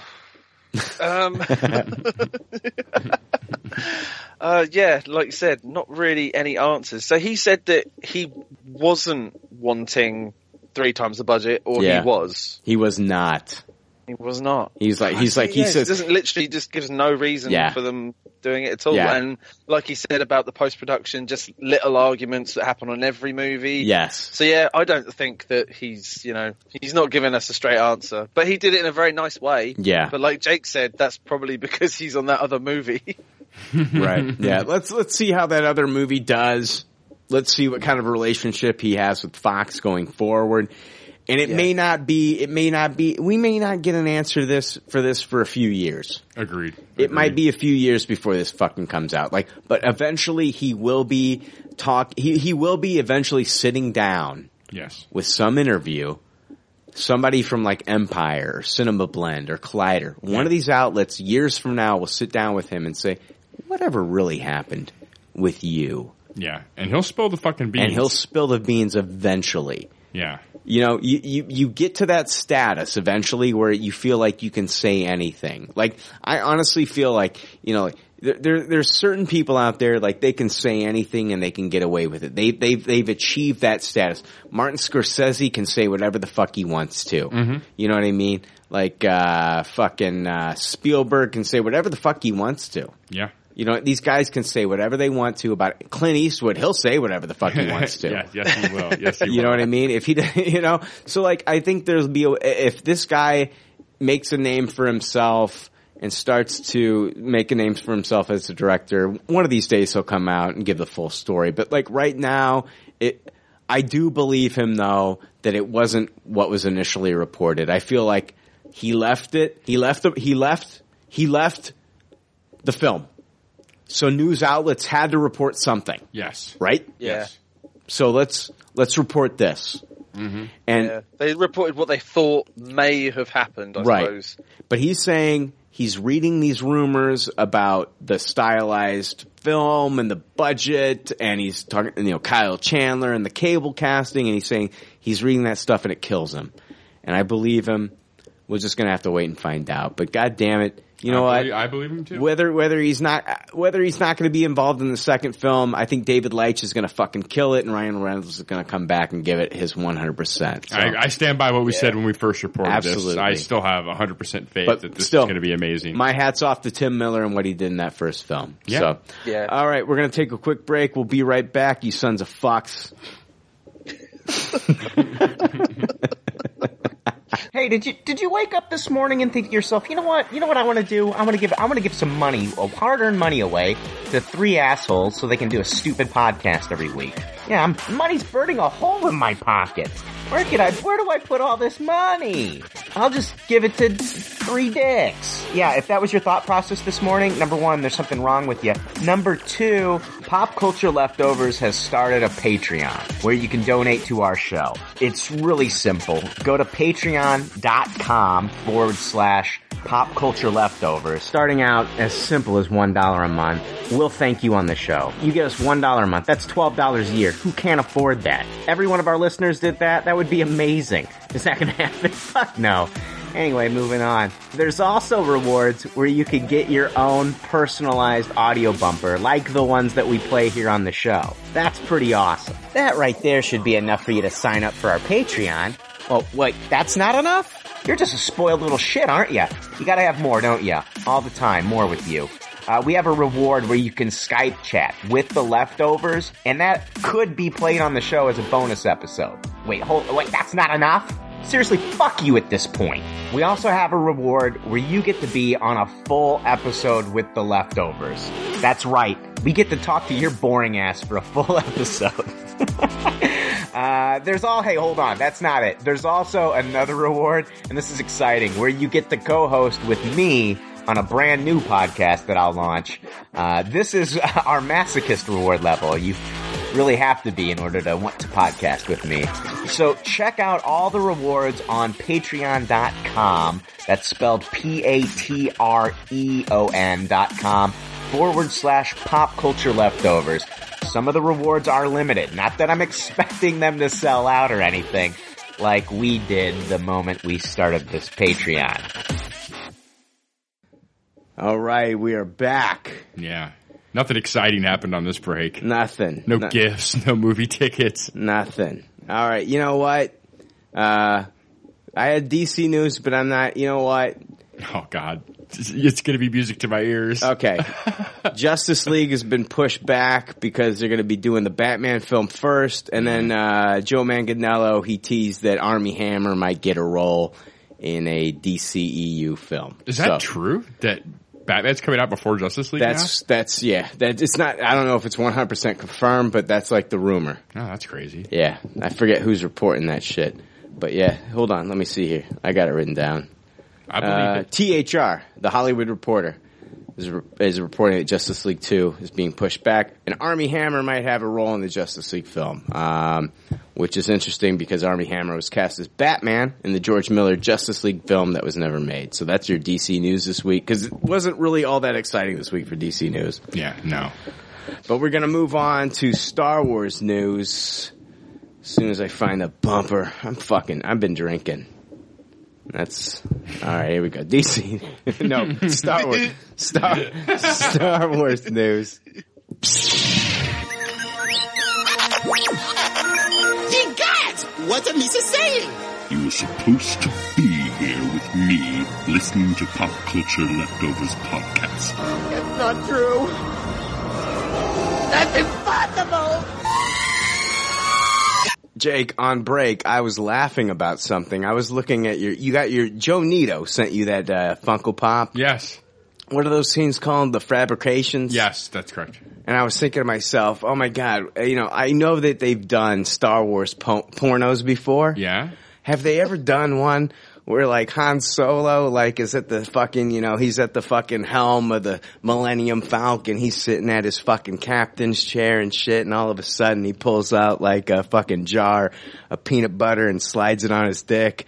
And Chewbacca sucks him off. Has that ever happened? I'm going to guess no. Well, hey, I would totally title that film. Uh-oh. Blue Baka. Ooh, I like it. I like the title, but I still don't want to see the movie. Because it's kind of fucked up, right? Super fucked up. It's beyond kinda. Yeah, but hold on. You got peanut butter and you put it on your dick. That's kind of everything's thrown out the window at that point. Chewbacca wants that peanut butter, right? Yeah, for sure. Yeah. Do you ever think that things got lonely out there in a galaxy far, far away to where Han Solo was like, well, shit, man. I don't think so, man. They got hyperspace and shit. They can fucking hit up the fucking... Yeah, but how many times did that shit not work? Oh, that's a very valid point. How many times did that shit not work? Fuck, hyperspace ain't working. Time to get the peanut butter. Holy shit. He's pulling out the Peter Pan peanut butter. Creamy. Creamy. Not the chunky style. No, and I prefer to eat that, but not rub it on my balls. And he's sliding that shit on his shaft and Chewbacca. I don't think it's anything that they talk about. You know what I mean? No, of course not. But do you think that I feel like that moment happened? Like in the Star Wars universe? In the Star Wars universe. I think it's canon. I think Chewbacca was going down on his fucking cannon. No, I refuse to believe this. I think it happened. I refuse to believe it. I never even want to talk about this anymore. Yeah,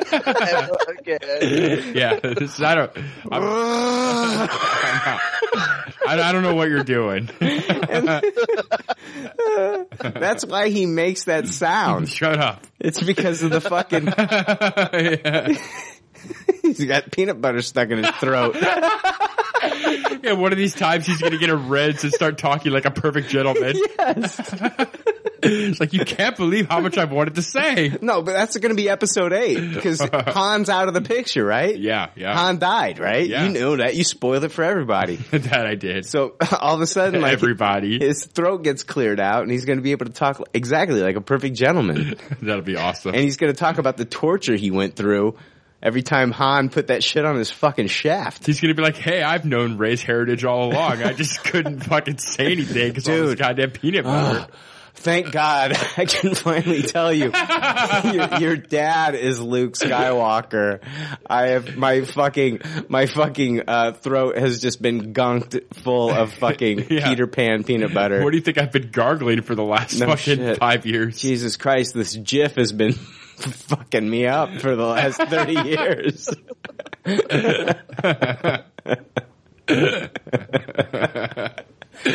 Fuck, I said I didn't want to talk about this anymore. Man. Now you got me talking about it. I'm telling you, there had to have been some lonely nights on the Millennium Falcon where I don't think Han's proud of it. Yeah. But I think that he did pull out the peanut butter and slide it on his shaft, and Chewbacca became Blue Baka. Yeah. Did Han shoot first?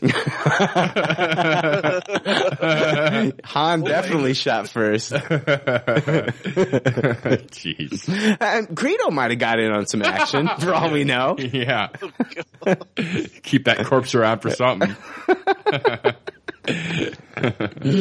Warm that corpse up. You never know. It could come in handy. Jesus. That's our Star Wars news for this week. Fuck. That was fucked up. Let's see here. What do I got for Star Wars news? There was a picture that was released from Star Wars Rogue One, and they showed some people that were involved in the production, and they were wearing outfits and shit. And, but in the background, what was really interesting about this picture that I saw is they showed a picture of it looked like a character. He had kind of like a Bane face mask on. Oh, yeah. He had his arms burn off and the torso was all fucked up. And people were saying that this was, Darth Vader possibly showing up in the movie in the Bacta suit.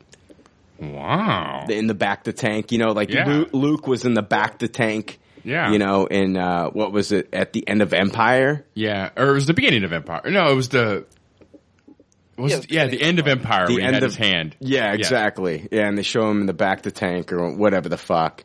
And, so they're talking about, there could be a scene of Darth Vader in this film. It's the beginning of Empire. It's after he's frozen in Hoth. Yes. Yeah, it's where he gets attacked by the Wampa. Yes. You're right. Yes. Thank you. So they're talking about maybe there's a scene of Darth Vader in the back of the tank for some reason or another. Trying to regenerate. Okay. Yeah. So that sounds kind of uninteresting. Sure. Just throwing it out there. Kathleen Kennedy was asked by IGN about Star Wars cartoon characters showing up in films. And she'll never do that again. We saw this week. Yeah. There was that whole peanut butter scene. No, we saw this week, there was a picture. There's an international trailer, a TV spot or something that was released that showed what looked like the Ghost. What was it? They call it the Tactive 4? That's the name of the ship or whatever, the model of the ship, but it's the Ghost from Rebels. And it looks like that ship is in a TV spot. So she was asked this week about cartoon characters showing up in the films. It's happening. We saw it happen with characters like Saw Gerrera from the Clone Wars. Mm-hmm. He's showing up in Rogue One. So people for years have been speculating that we might be able to see Rebels characters show up in films. Ezra, Zeb, Kanan, Hera, Sabine, Chopper, all those characters. And for years, Jake and I, we've been saying, no, it doesn't make sense that these characters would show up in these films. Mm-hmm. And here's what Kathleen Kennedy said to IGN. That really isn't the approach that we have. We don't sit down and start isolating a list of characters and then build stories around those. We really are starting with stories themselves, and then if some of those characters might come in to what it is we want to do or say, we'll consider it then, but it's not part of the strategy. No. Yeah, it makes perfect sense. Yeah.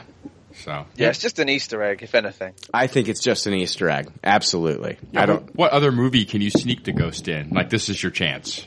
It's here or never. Well, I mean, what did we see in the prequels? They did sneak in the Millennium Falcon. Yeah. Was it a big part of the prequels? Absolutely not. No, but we saw it in the film. Yeah. If you want to see it in the film, just Google the Millennium Falcon prequel Easter egg, and you'll see it. There's a shot of the Millennium Falcon on kind of like a, what is it?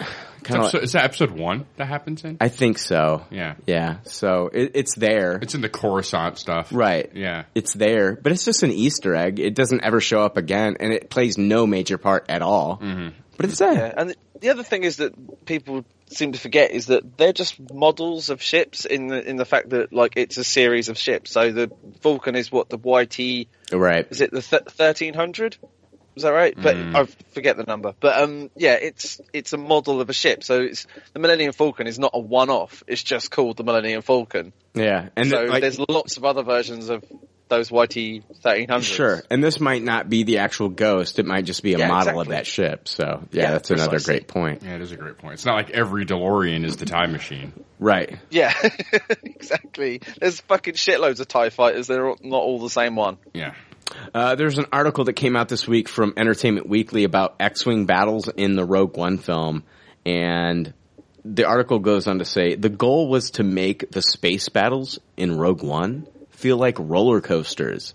So director Gareth Edwards came up with a unique way to shoot them. Literally turn them into an amusement park ride.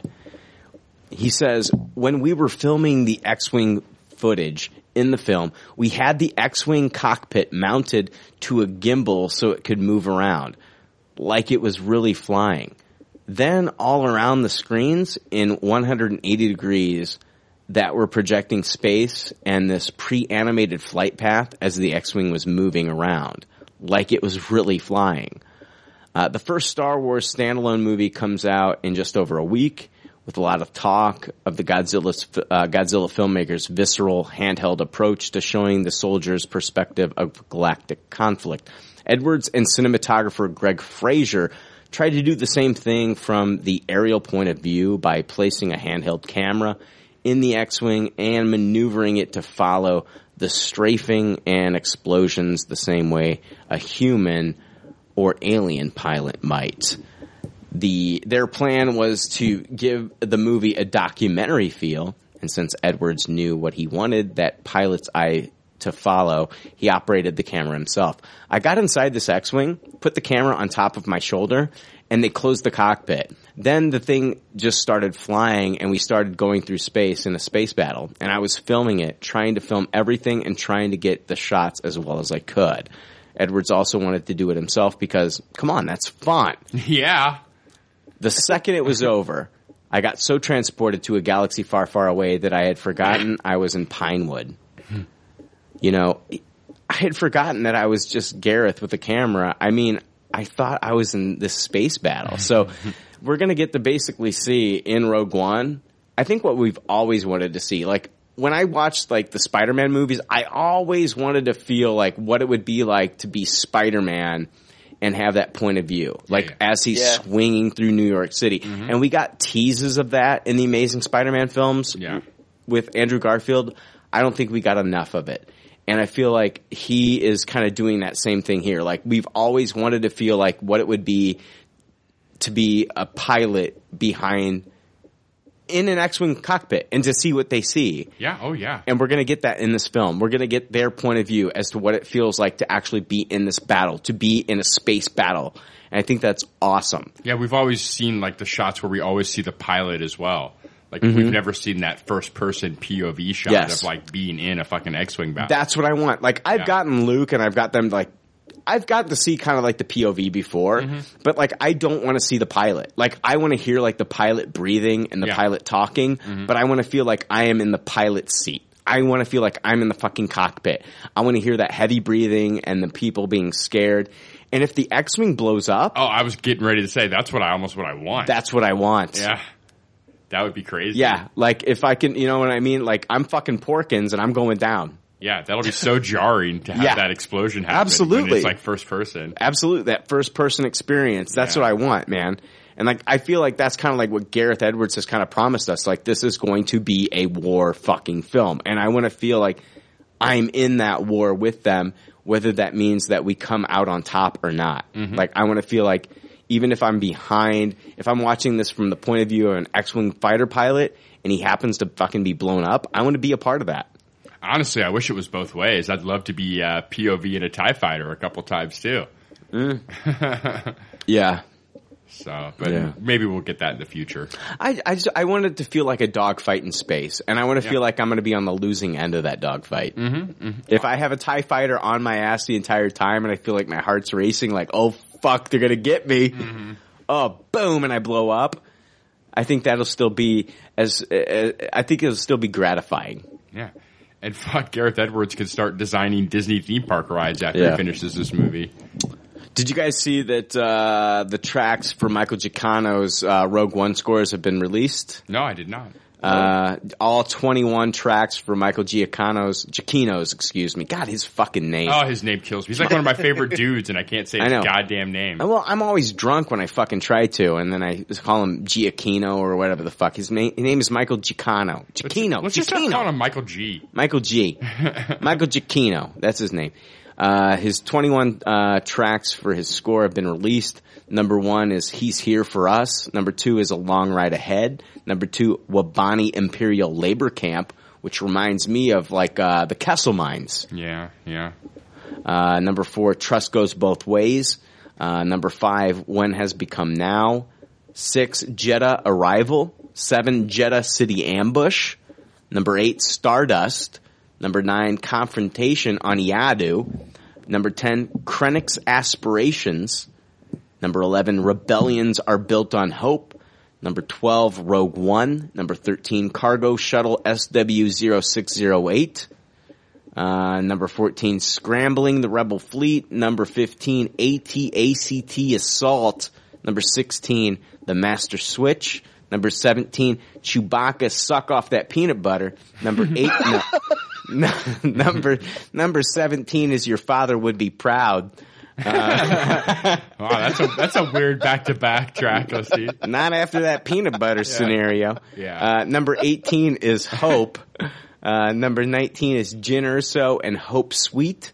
Number 20 is the Imperial Suite. And number 19 is Guardians of the Wills Suite. Holy shit, Whoa. They're bringing up the Wills in this? Yeah, that's insane. Yeah. Guardians of the Wills Suite. I'm interested to hear that. Let's see here. Is that available to buy already? 2 tracks are available to listen to now. Oh, if you buy it, you get the 2 tracks? Right. Okay. If you buy it, I believe you get the 2 tracks. They're available to listen to now. But everything else, I think, is going to come out after the movie is released. A Reddit user claims to have seen the credits for Rogue One, revealing characters we didn't know were going to be in the film. Yeah. Guys, take this with a grain of salt. Here's the post. Because of my line of work, the end credits for Rogue One came across my desk the other day.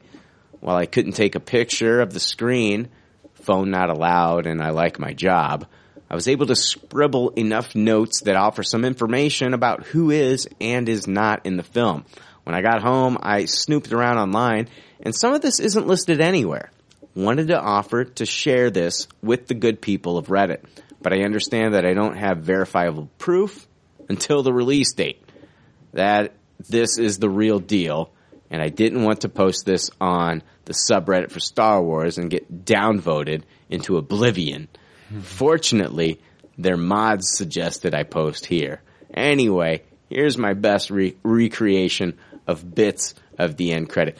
That's the thing. Reddit is great because, like, if you post something on Facebook, like somebody can give you the angry face. Yes. But it doesn't fuck up your rating. Like, Reddit is fucked up because, like, you can get downvoted. You've got a karma score. And, like, my karma score, like, I've been on Reddit for 3 years, but, like, my karma score is, like, maybe a 300 or whatever, because I hardly do anything on there. Okay. I barely post on there. Some people have, like, really insane karma scores. But, like, this guy's worried about his karma. I'm not worried about my karma score. I post shit all the time. I sometimes I give people shit, and I'm not worried about my karma score. But Reddit's a fun fucking place, dude. Fucking get on Reddit and have a shit. Like, there's so many subreddits. Just get on there and have fun. It's fucking a great time. But here's the spoilers. Let's see here. Of course, they go over some of the characters that we know. Jyn Erso is played by Felicity Jones. Young Jyn is played by Bo Gadsden. Younger Jyn is played by Dolly Gadsden. So I guess we're getting 3 versions of Jyn Erso. Galen Erso, of course, Mads Mikkelsen, Lyra Erso, Valine Kane, Cassian Diego Luna, K2SO played by Alan Tudyk, Chirrut Donnie Yen, Baze by Yang Wen, Bodhi, Riz Ahmed, Saw Gerrera, Forrest Whitaker, Mon Mothma, Genevieve O'Reilly, Bail Organa as Jimmy Smits. Hold on here, guys. This is where it gets interesting. Princess Leia. Leia. Yeah. Princess Leia is going to be played by Ingvild Daila, with special thanks to Carrie Fisher for some reason, is what they put here in the credits. Darth Vader voiced by James Earl Jones. Darth Vader played by Spencer Wilding and Daniel Nepros. So we have two versions of Darth Vader. Back to tank version and super. Is that the reason? Oh, and that makes sense to me. Yeah, it makes sense. Does this make sense to you, Jake? It does make sense. So we've got the original version, which is probably modeled after like the Hayden Christensen version. And then we've got the one that gets fucked up, right? Yeah. And he comes back and he's bigger and badder, right? Yes. So we got two versions of Darth Vader as far as like his physical appearance. That makes sense to you. It does and it make makes sense to me. Oh, that's cool. Okay. Krennic, of course, played by Ben Mendelsohn. Hold on. Let me blow your dick off here. Governor Tarkin, played by Guy Henry. Yeah. So they're saying Grand Moff Tarkin is going to show up in this movie. We've speculated. Yeah, it's almost like he's in the trailer too. And they say with special thanks to Peter Cushing. General Dodonna, Ian McKellen, let's see here. C-3PO? Dodonna's the one that you see talking to Leia, I believe, at the beginning of A New Hope. Okay. C-3PO, Anthony Daniels. Okay. C-3PO showing up in this shit? I mean, he's going to be with Leia. If Leia's showing up, to me, it's not far-fetched that 3PO would be there, too. Character that we've heard about and we've talked about on the show, Two Tubes, played by Aiden Cook. They say he says no R2-D2 listed, but that could be because of Kenny Baker's death and there's no longer a person inside.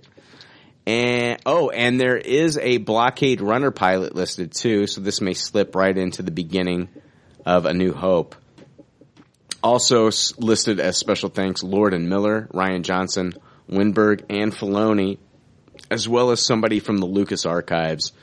I've also heard that Porkins is showing up in this film. I have heard the very same thing, so that's kind of cool. A nice little Easter egg. Yeah. Porkins deserves it. Yeah. So, very interesting. Daisy Ridley, the actress who plays Rey in the Star Wars films, she talked with Time Out and was asked about Rey's mysterious past, to which she responded, guys, this fucking blew my mind this week. She says, I thought a lot was answered in The Force Awakens. Yeah. Then after the screening, I went for a drink with my agent and everyone, and we were chatting away, and I realized that, in their minds, it's not answered at all. It feels like when she's on the set and she's filming The Force Awakens, she feels like once she got done with this film, that she felt like she knew exactly who Rey's parents were, or like where Rey came from. Like, or it could be both. She also could be privy to that information from JJ, and then because she knows, it seems obvious to her with what happens in Episode 7. I guess I see what you're saying. Like, I feel like.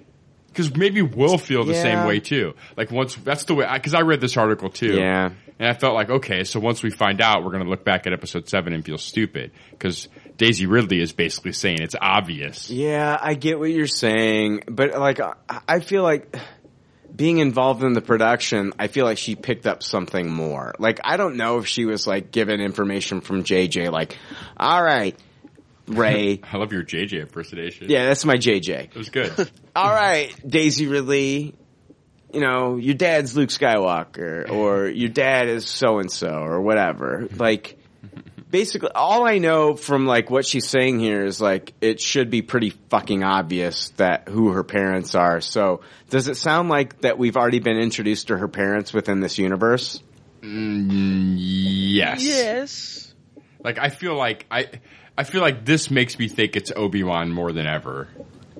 I still think it's Luke. I'm with Jake here. I'm thinking that I'm siding with Jake, and I'm siding with Anthony Bresnikan, the writer from Entertainment Weekly. I feel like a lot of things happened in her vision. Yeah. A lot of things happened in that vision when she picked up the lightsaber. One of the things that she heard when she picked up the lightsaber was the voice of Obi-Wan Kenobi. These are the first steps into whatever the fuck he said. And that was the voice of Obi-Wan Kenobi. I feel like she's a Kenobi. Yeah. Yeah. I feel it too. Okay. And that would make sense too, because that whole sequence is a sequence that was probably explained in more detail to Daisy Ridley as she was filming it. Right. And came across as confusing to audiences. Yeah. I feel like there's a lot about Ben Kenobi's past that we don't know about. Mm-hmm. And I mean, I feel like a lot of the seeds were kind of planted in the Clone Wars. We know that he does have the ability to love someone. Mm-hmm. And I feel like once he felt that, even, you know what I mean? And I feel like he was kind of like one of these Jedis that was on the straight and narrow, right? Yeah. I mean, he's company man. Mm-hmm. But I feel like he did fall in love in the Clone Wars, and I feel like once he felt that, I feel like he can fall in love again. It can happen for this guy again, and I feel like after this is all said and done with, he found love somewhere along the line, and I think that Rey is definitely, I'm going with it. I'm saying Rey is his granddaughter. Yeah, I'm buying it. Rey is of Kenobi heritage. She's the granddaughter of Obi-Wan Kenobi. I'm buying it. I really am. I'm siding with Jake. I'm siding with Anthony Bresnikan, the writer for Entertainment Weekly. I'm saying Rey's fucking Kenobi, Rey Kenobi, all the way. Yeah, it was definitely this. This film was set. Force Awakens was set 30 years after the events of. She's granddaughter. Right? Granddaughter. Yeah, I know. Yeah, and that means her mum had her when she was 10. It worked. No.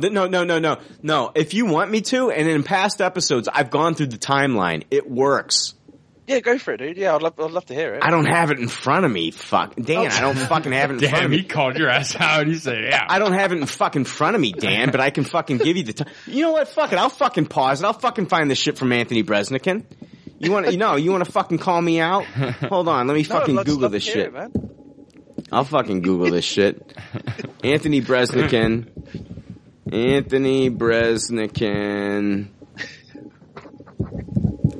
Rey Kenobi.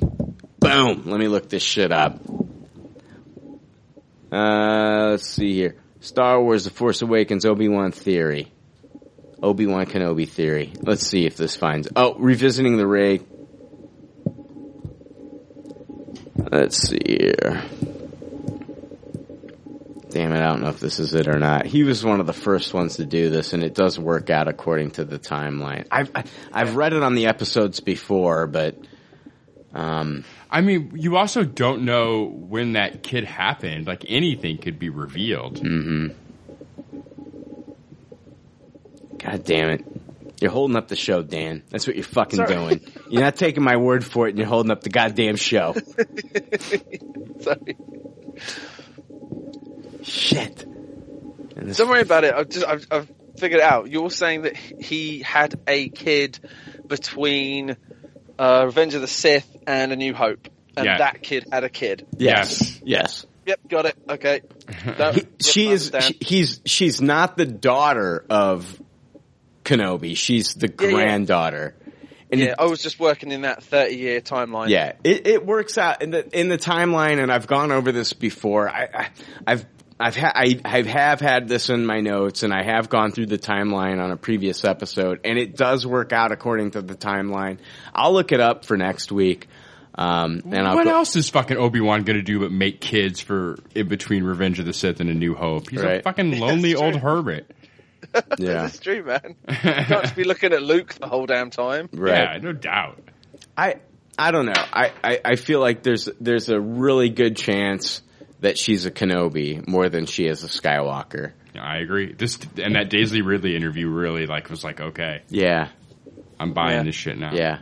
I feel like there's a reason that, and people are going to be like, she heard a lot of voices during that, when she's Yoda's kid. Yeah. Yoda got it on, right? No. I'm still saying that Rey's a Kenobi. I love how Daisy Ridley's basically saying we're all stupid. I can't believe all these idiots. I can't believe all these idiots didn't figure it out. I mean, they saw the same movie I saw. No, I feel like being a part of the production, she's a little bit more privy. You know what I mean? Like, I think there's things that, J.J. Abrams said to her, and it all kind of makes sense. You know what I mean? Mm-hmm. And it all kind of clicked for her because she was behind the scenes and she's more privy to this information than we are. Oh yeah, it's exactly what I was saying. But if we can take what she's saying, that she knows. Mm-hmm.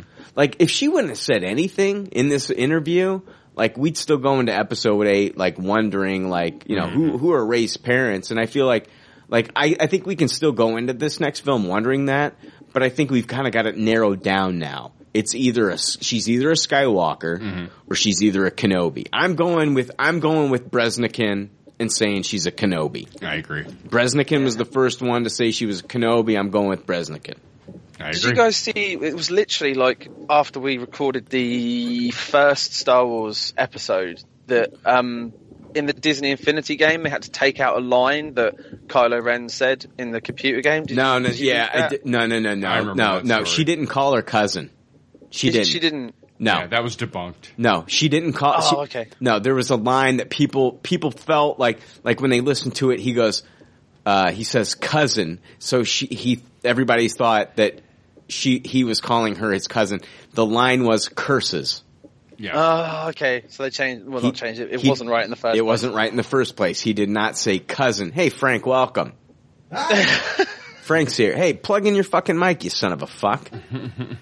Welcome, Frank. Kids are in bed. No, kids are in bed, so Frank can get on here real quick while we wrap up. Hey, you're just in time for the very end of the episode, Frank. Woohoo! This is the very end of the episode, so you might as well get on here. Do you want to plug in, you want to hear Dan? Yeah. Plug in your headphones. I'll find it. Jesus Christ. If it's not Dan holding me up looking up 2-year-old Anthony Breznican articles, it's fucking Frank putting on his goddamn headphones. 10 years too late. All right, hurry up. Get in here. Where's all the dinglies? There you go. Shove it in there. Oh man, that's what Han said to Chewie. Hey Frank, you missed it, dude. I said, dude, do you ever think that Han got lonely on the Millennium Falcon and put some peanut butter on his dick? You get some, like, Hold on, let me turn your mic on. Welcome, Hello. Frank. There you go. Hey, all right. Yeah, a long excursion. Got to be undercover. There's some cuddling going on. Space is cold. Chewie's warm. Yeah. You guys are both sick. It's consensual. Why? I don't want to. No. It's not consensual. Yeah, it's not. It's not? No, when you put peanut butter in your dick, He can't control himself. yeah, Chewie can't control it. Well, yeah, but he's not like a dog or something. No, he is. Oh, I can't stop it. It's just a little treat for him. That's exactly what Brian's That's saying. exactly what I'm saying. Because he can't stop himself. Do you think it's like a red rocket? No, I'm not talking about like what Chewie's got going on downstairs. Frank's made it even worse. Big surprise. No. I'm like, hold on. Like,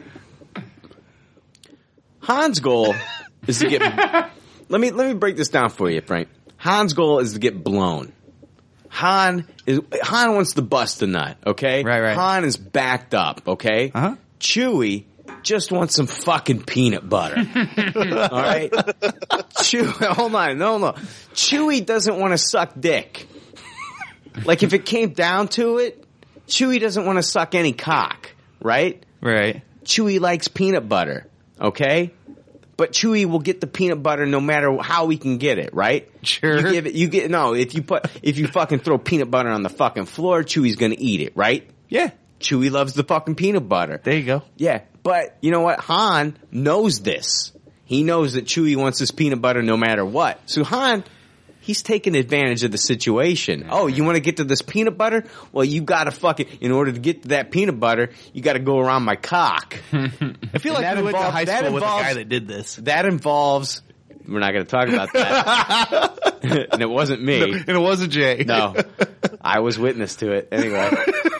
That's a true story. Yeah, that's a fucking true story. No wonder you're so fucked in the head with this fucking shit. Side note, like years later, I knew a chick who actually dated that guy. Yeah. And I talked to her about it. I'm like, so do you think he did it? And she said, that's the fucked up thing. She straight up asked the guy and his response was, well, I cannot confirm nor deny any events that took place. I'm like, really? Really, motherfucker? That's your answer? Jesus Christ. Oh God. I can tell you right now that I was there that night. It happened. Oh yeah. It happened. Montgomery was there too, wasn't he? Montgomery was there. Yeah. Yeah. It happened. Yeah. I know the guy. It happened. It totally fucking happened. Yeah. Me and Dan are just like, We rubbed elbows with a high class clientele back then. Yeah. So yeah, Chewie. Yeah, Chewbacca. Yeah, well, you think he'd like half swallow and then go? I said that's the only reason that he fucking does that. Because of all the peanut butter that he's been fucking sucking off of Han's cock. I'm telling you, episode 8, like you said, Jake, he's gonna be talking in proper basic. It's gonna be crazy. He's like, finally, Jesus Christ, all these fucking years, all this peanut butter gunk has been stuck in my throat. I can explain everything. Oh the my force, God. race, The force, heritage, everything. He's probably got like an eloquent British accent too. Yeah. I'm just thinking. Yeah. Oh man. All right. Enough. Oh my God. No. That is until Ray is like, oh, you know what? Well, shit.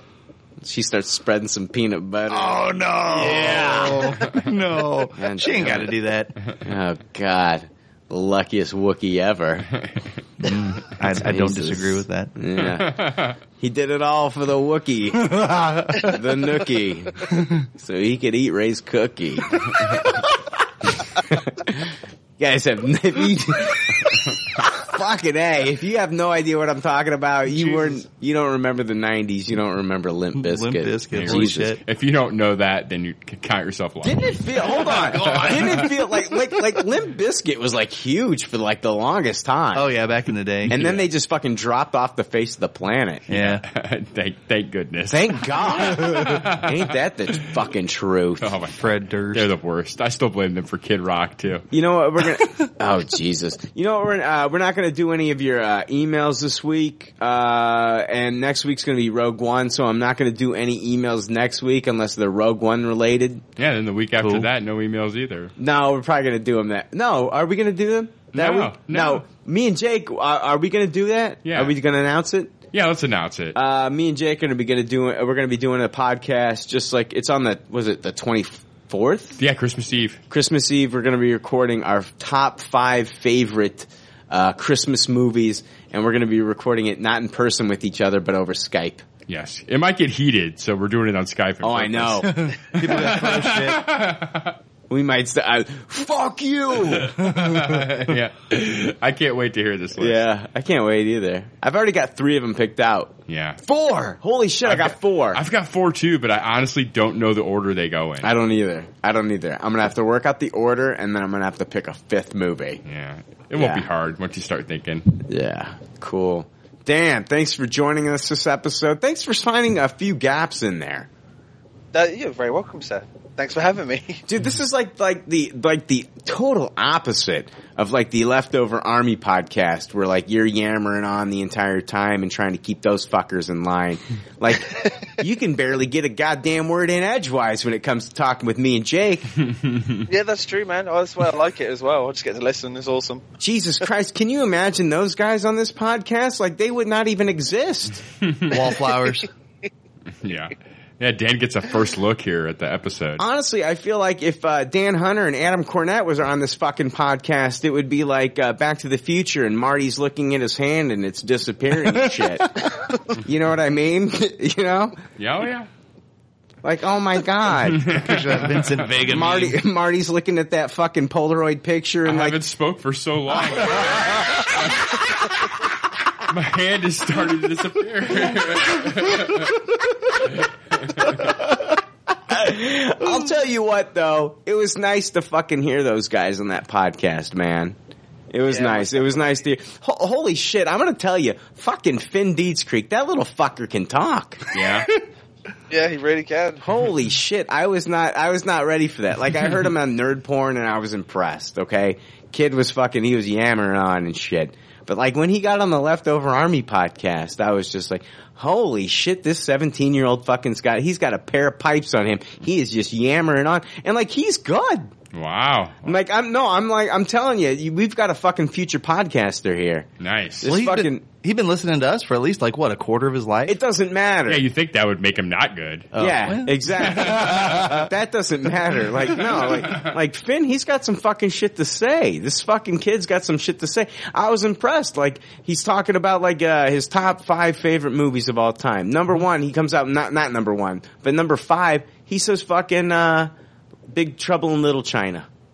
I was like, holy shit, this kid wasn't even fucking alive when this movie came out. His parents may not even been fucking by the time the movie came out. No, it was fucking hilarious. On the episode, he says that his dad is only 5 years older than me, and he says Brian could be my fucking father.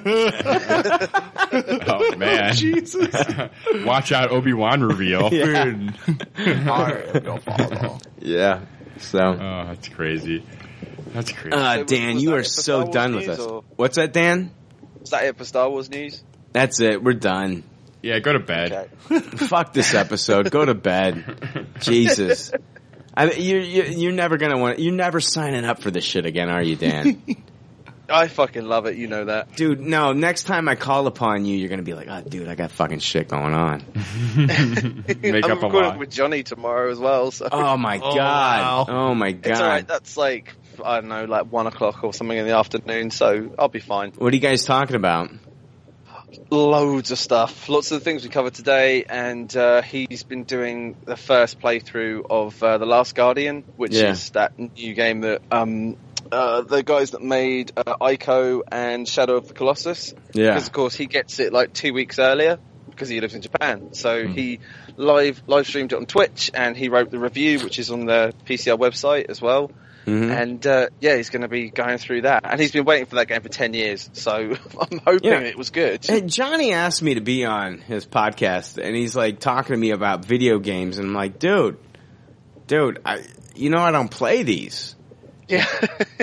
Like John, and then see the fucked up thing is like Johnny will I'll listen to his episode when he had Jake on, and I listen. Yeah.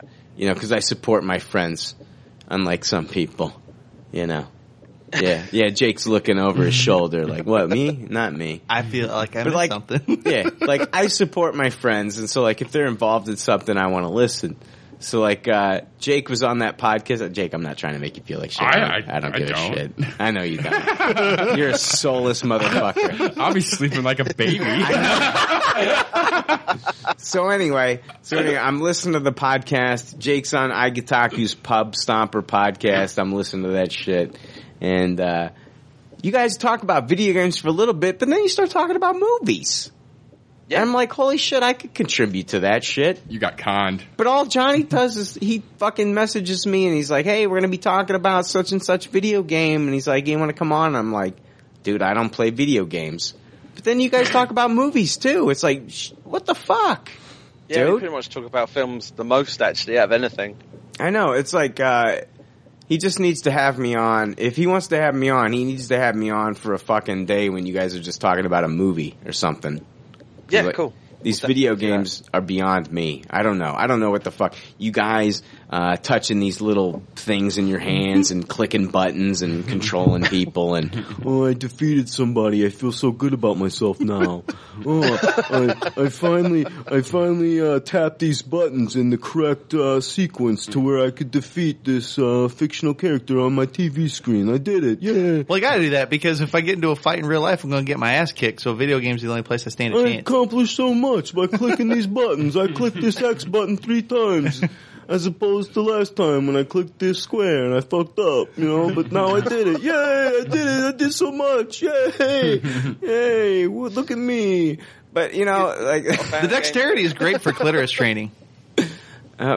Really? Is that it? You learned all of your sexual prowess from flicking little buttons on a controller? 9 times out of 10, the lights are off and hand-eye coordination comes in handy. Really? Is that really? It's my excuse. I'm sure all these basement video gamers, that's what they move on to, is eating all that pussy.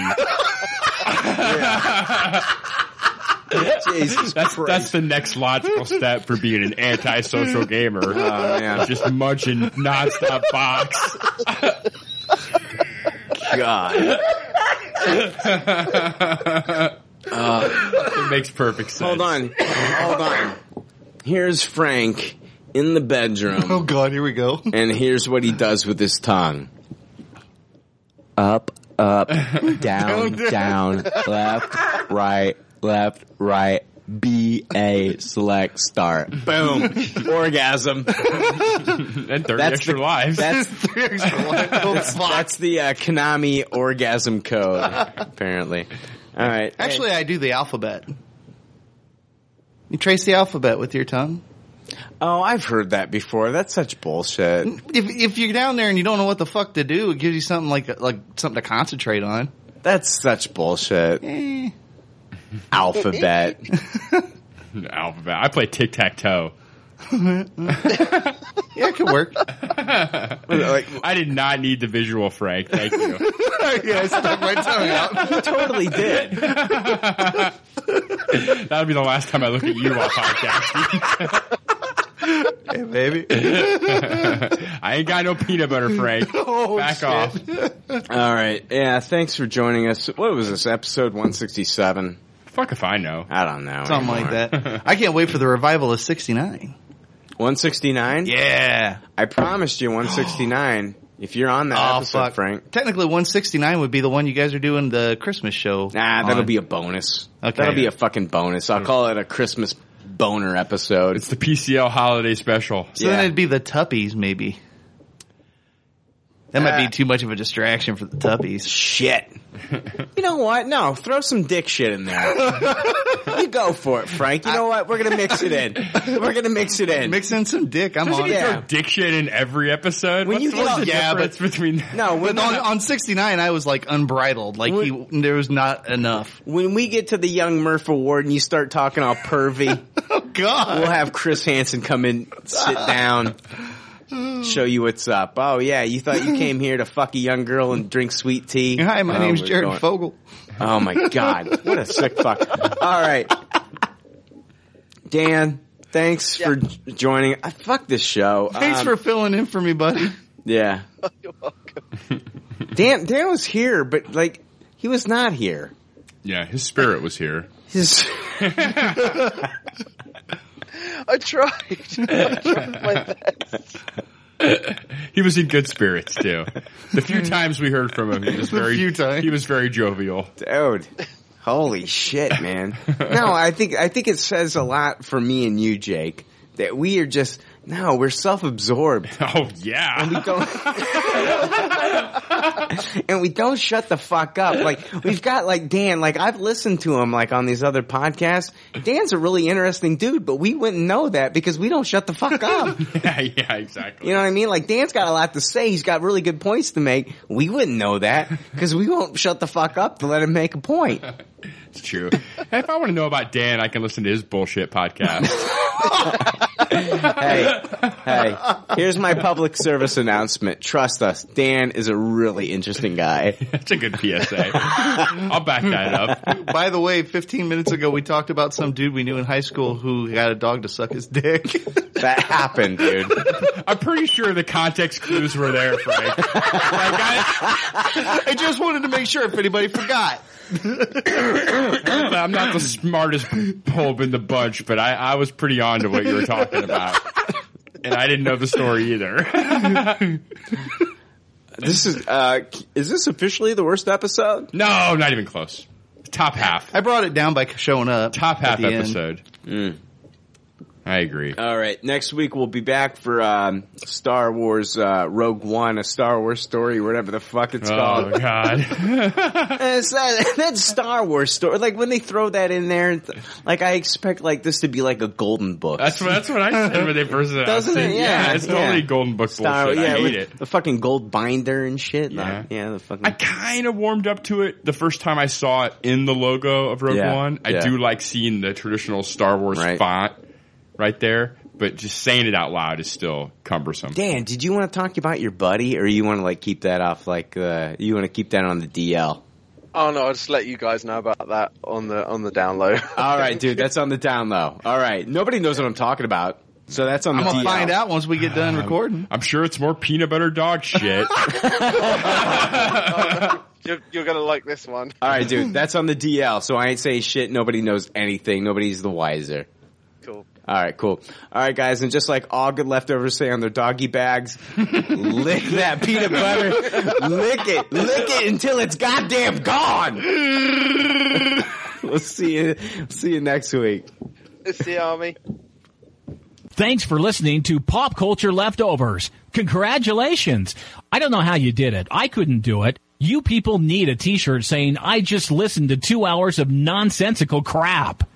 Anyway, if you'd like to reach the Pop Culture Leftovers cast, you can email them at comments@popcultureleftovers.com. You can also follow them on Twitter at PC Leftovers or like their Facebook page. They'd love to hear from you. They're all pretty sad and lonely. One of them is homeless, but I didn't say that. There's already like 7 million podcasts talking about pop culture and all that. Makes us happy like shooting at a womp rat. But it's all been done before. We don't want to be a copycat. We're the leftovers picking up the scraps dropped by the cool kids. It's a trap. Good and toss it, good and taste it. Do we love it? Hey, let's face it, can't erase it. Let's embrace it. Tupperware party. Subculture spill over like a vulture. Carry over counterculture, pushovers, pop culture leftovers. And with the uncool kids, what's to say has already been said. Leftovers. Pretty sure that the only talent is the band that's singing this. Pop culture leftovers. Podcasts that are original and good have already been done before, so we should separate the wheat from the chaff. And we're the chaff, the crap, even though we're the shit. Woo! We're the leftovers picking up the scraps dropped by the cool kids. It's a trap. Good and toss it, good and taste it. Do we love it? Hey, let's face it, can't erase it. Let's embrace the Tupperware party. Subculture spill over like a vulture. Carry over counterculture, pushovers, pop culture leftovers. And with the uncool kids, what's to say has already been said. Leftovers. Pretty sure that the only talent is the band that's singing this. Pop culture leftovers. Pop culture leftovers. Good and toss it, good and taste it. Do we love it? Hey, let's face it, can't erase it. Let's embrace the Tupperware party. Subculture spill over like a vulture. Carry over counterculture, pushovers, pop culture leftovers. And with the uncool kids, what's to say has already been said. Leftovers. Pretty sure that the only talent is the band that's singing this. Pop culture leftovers.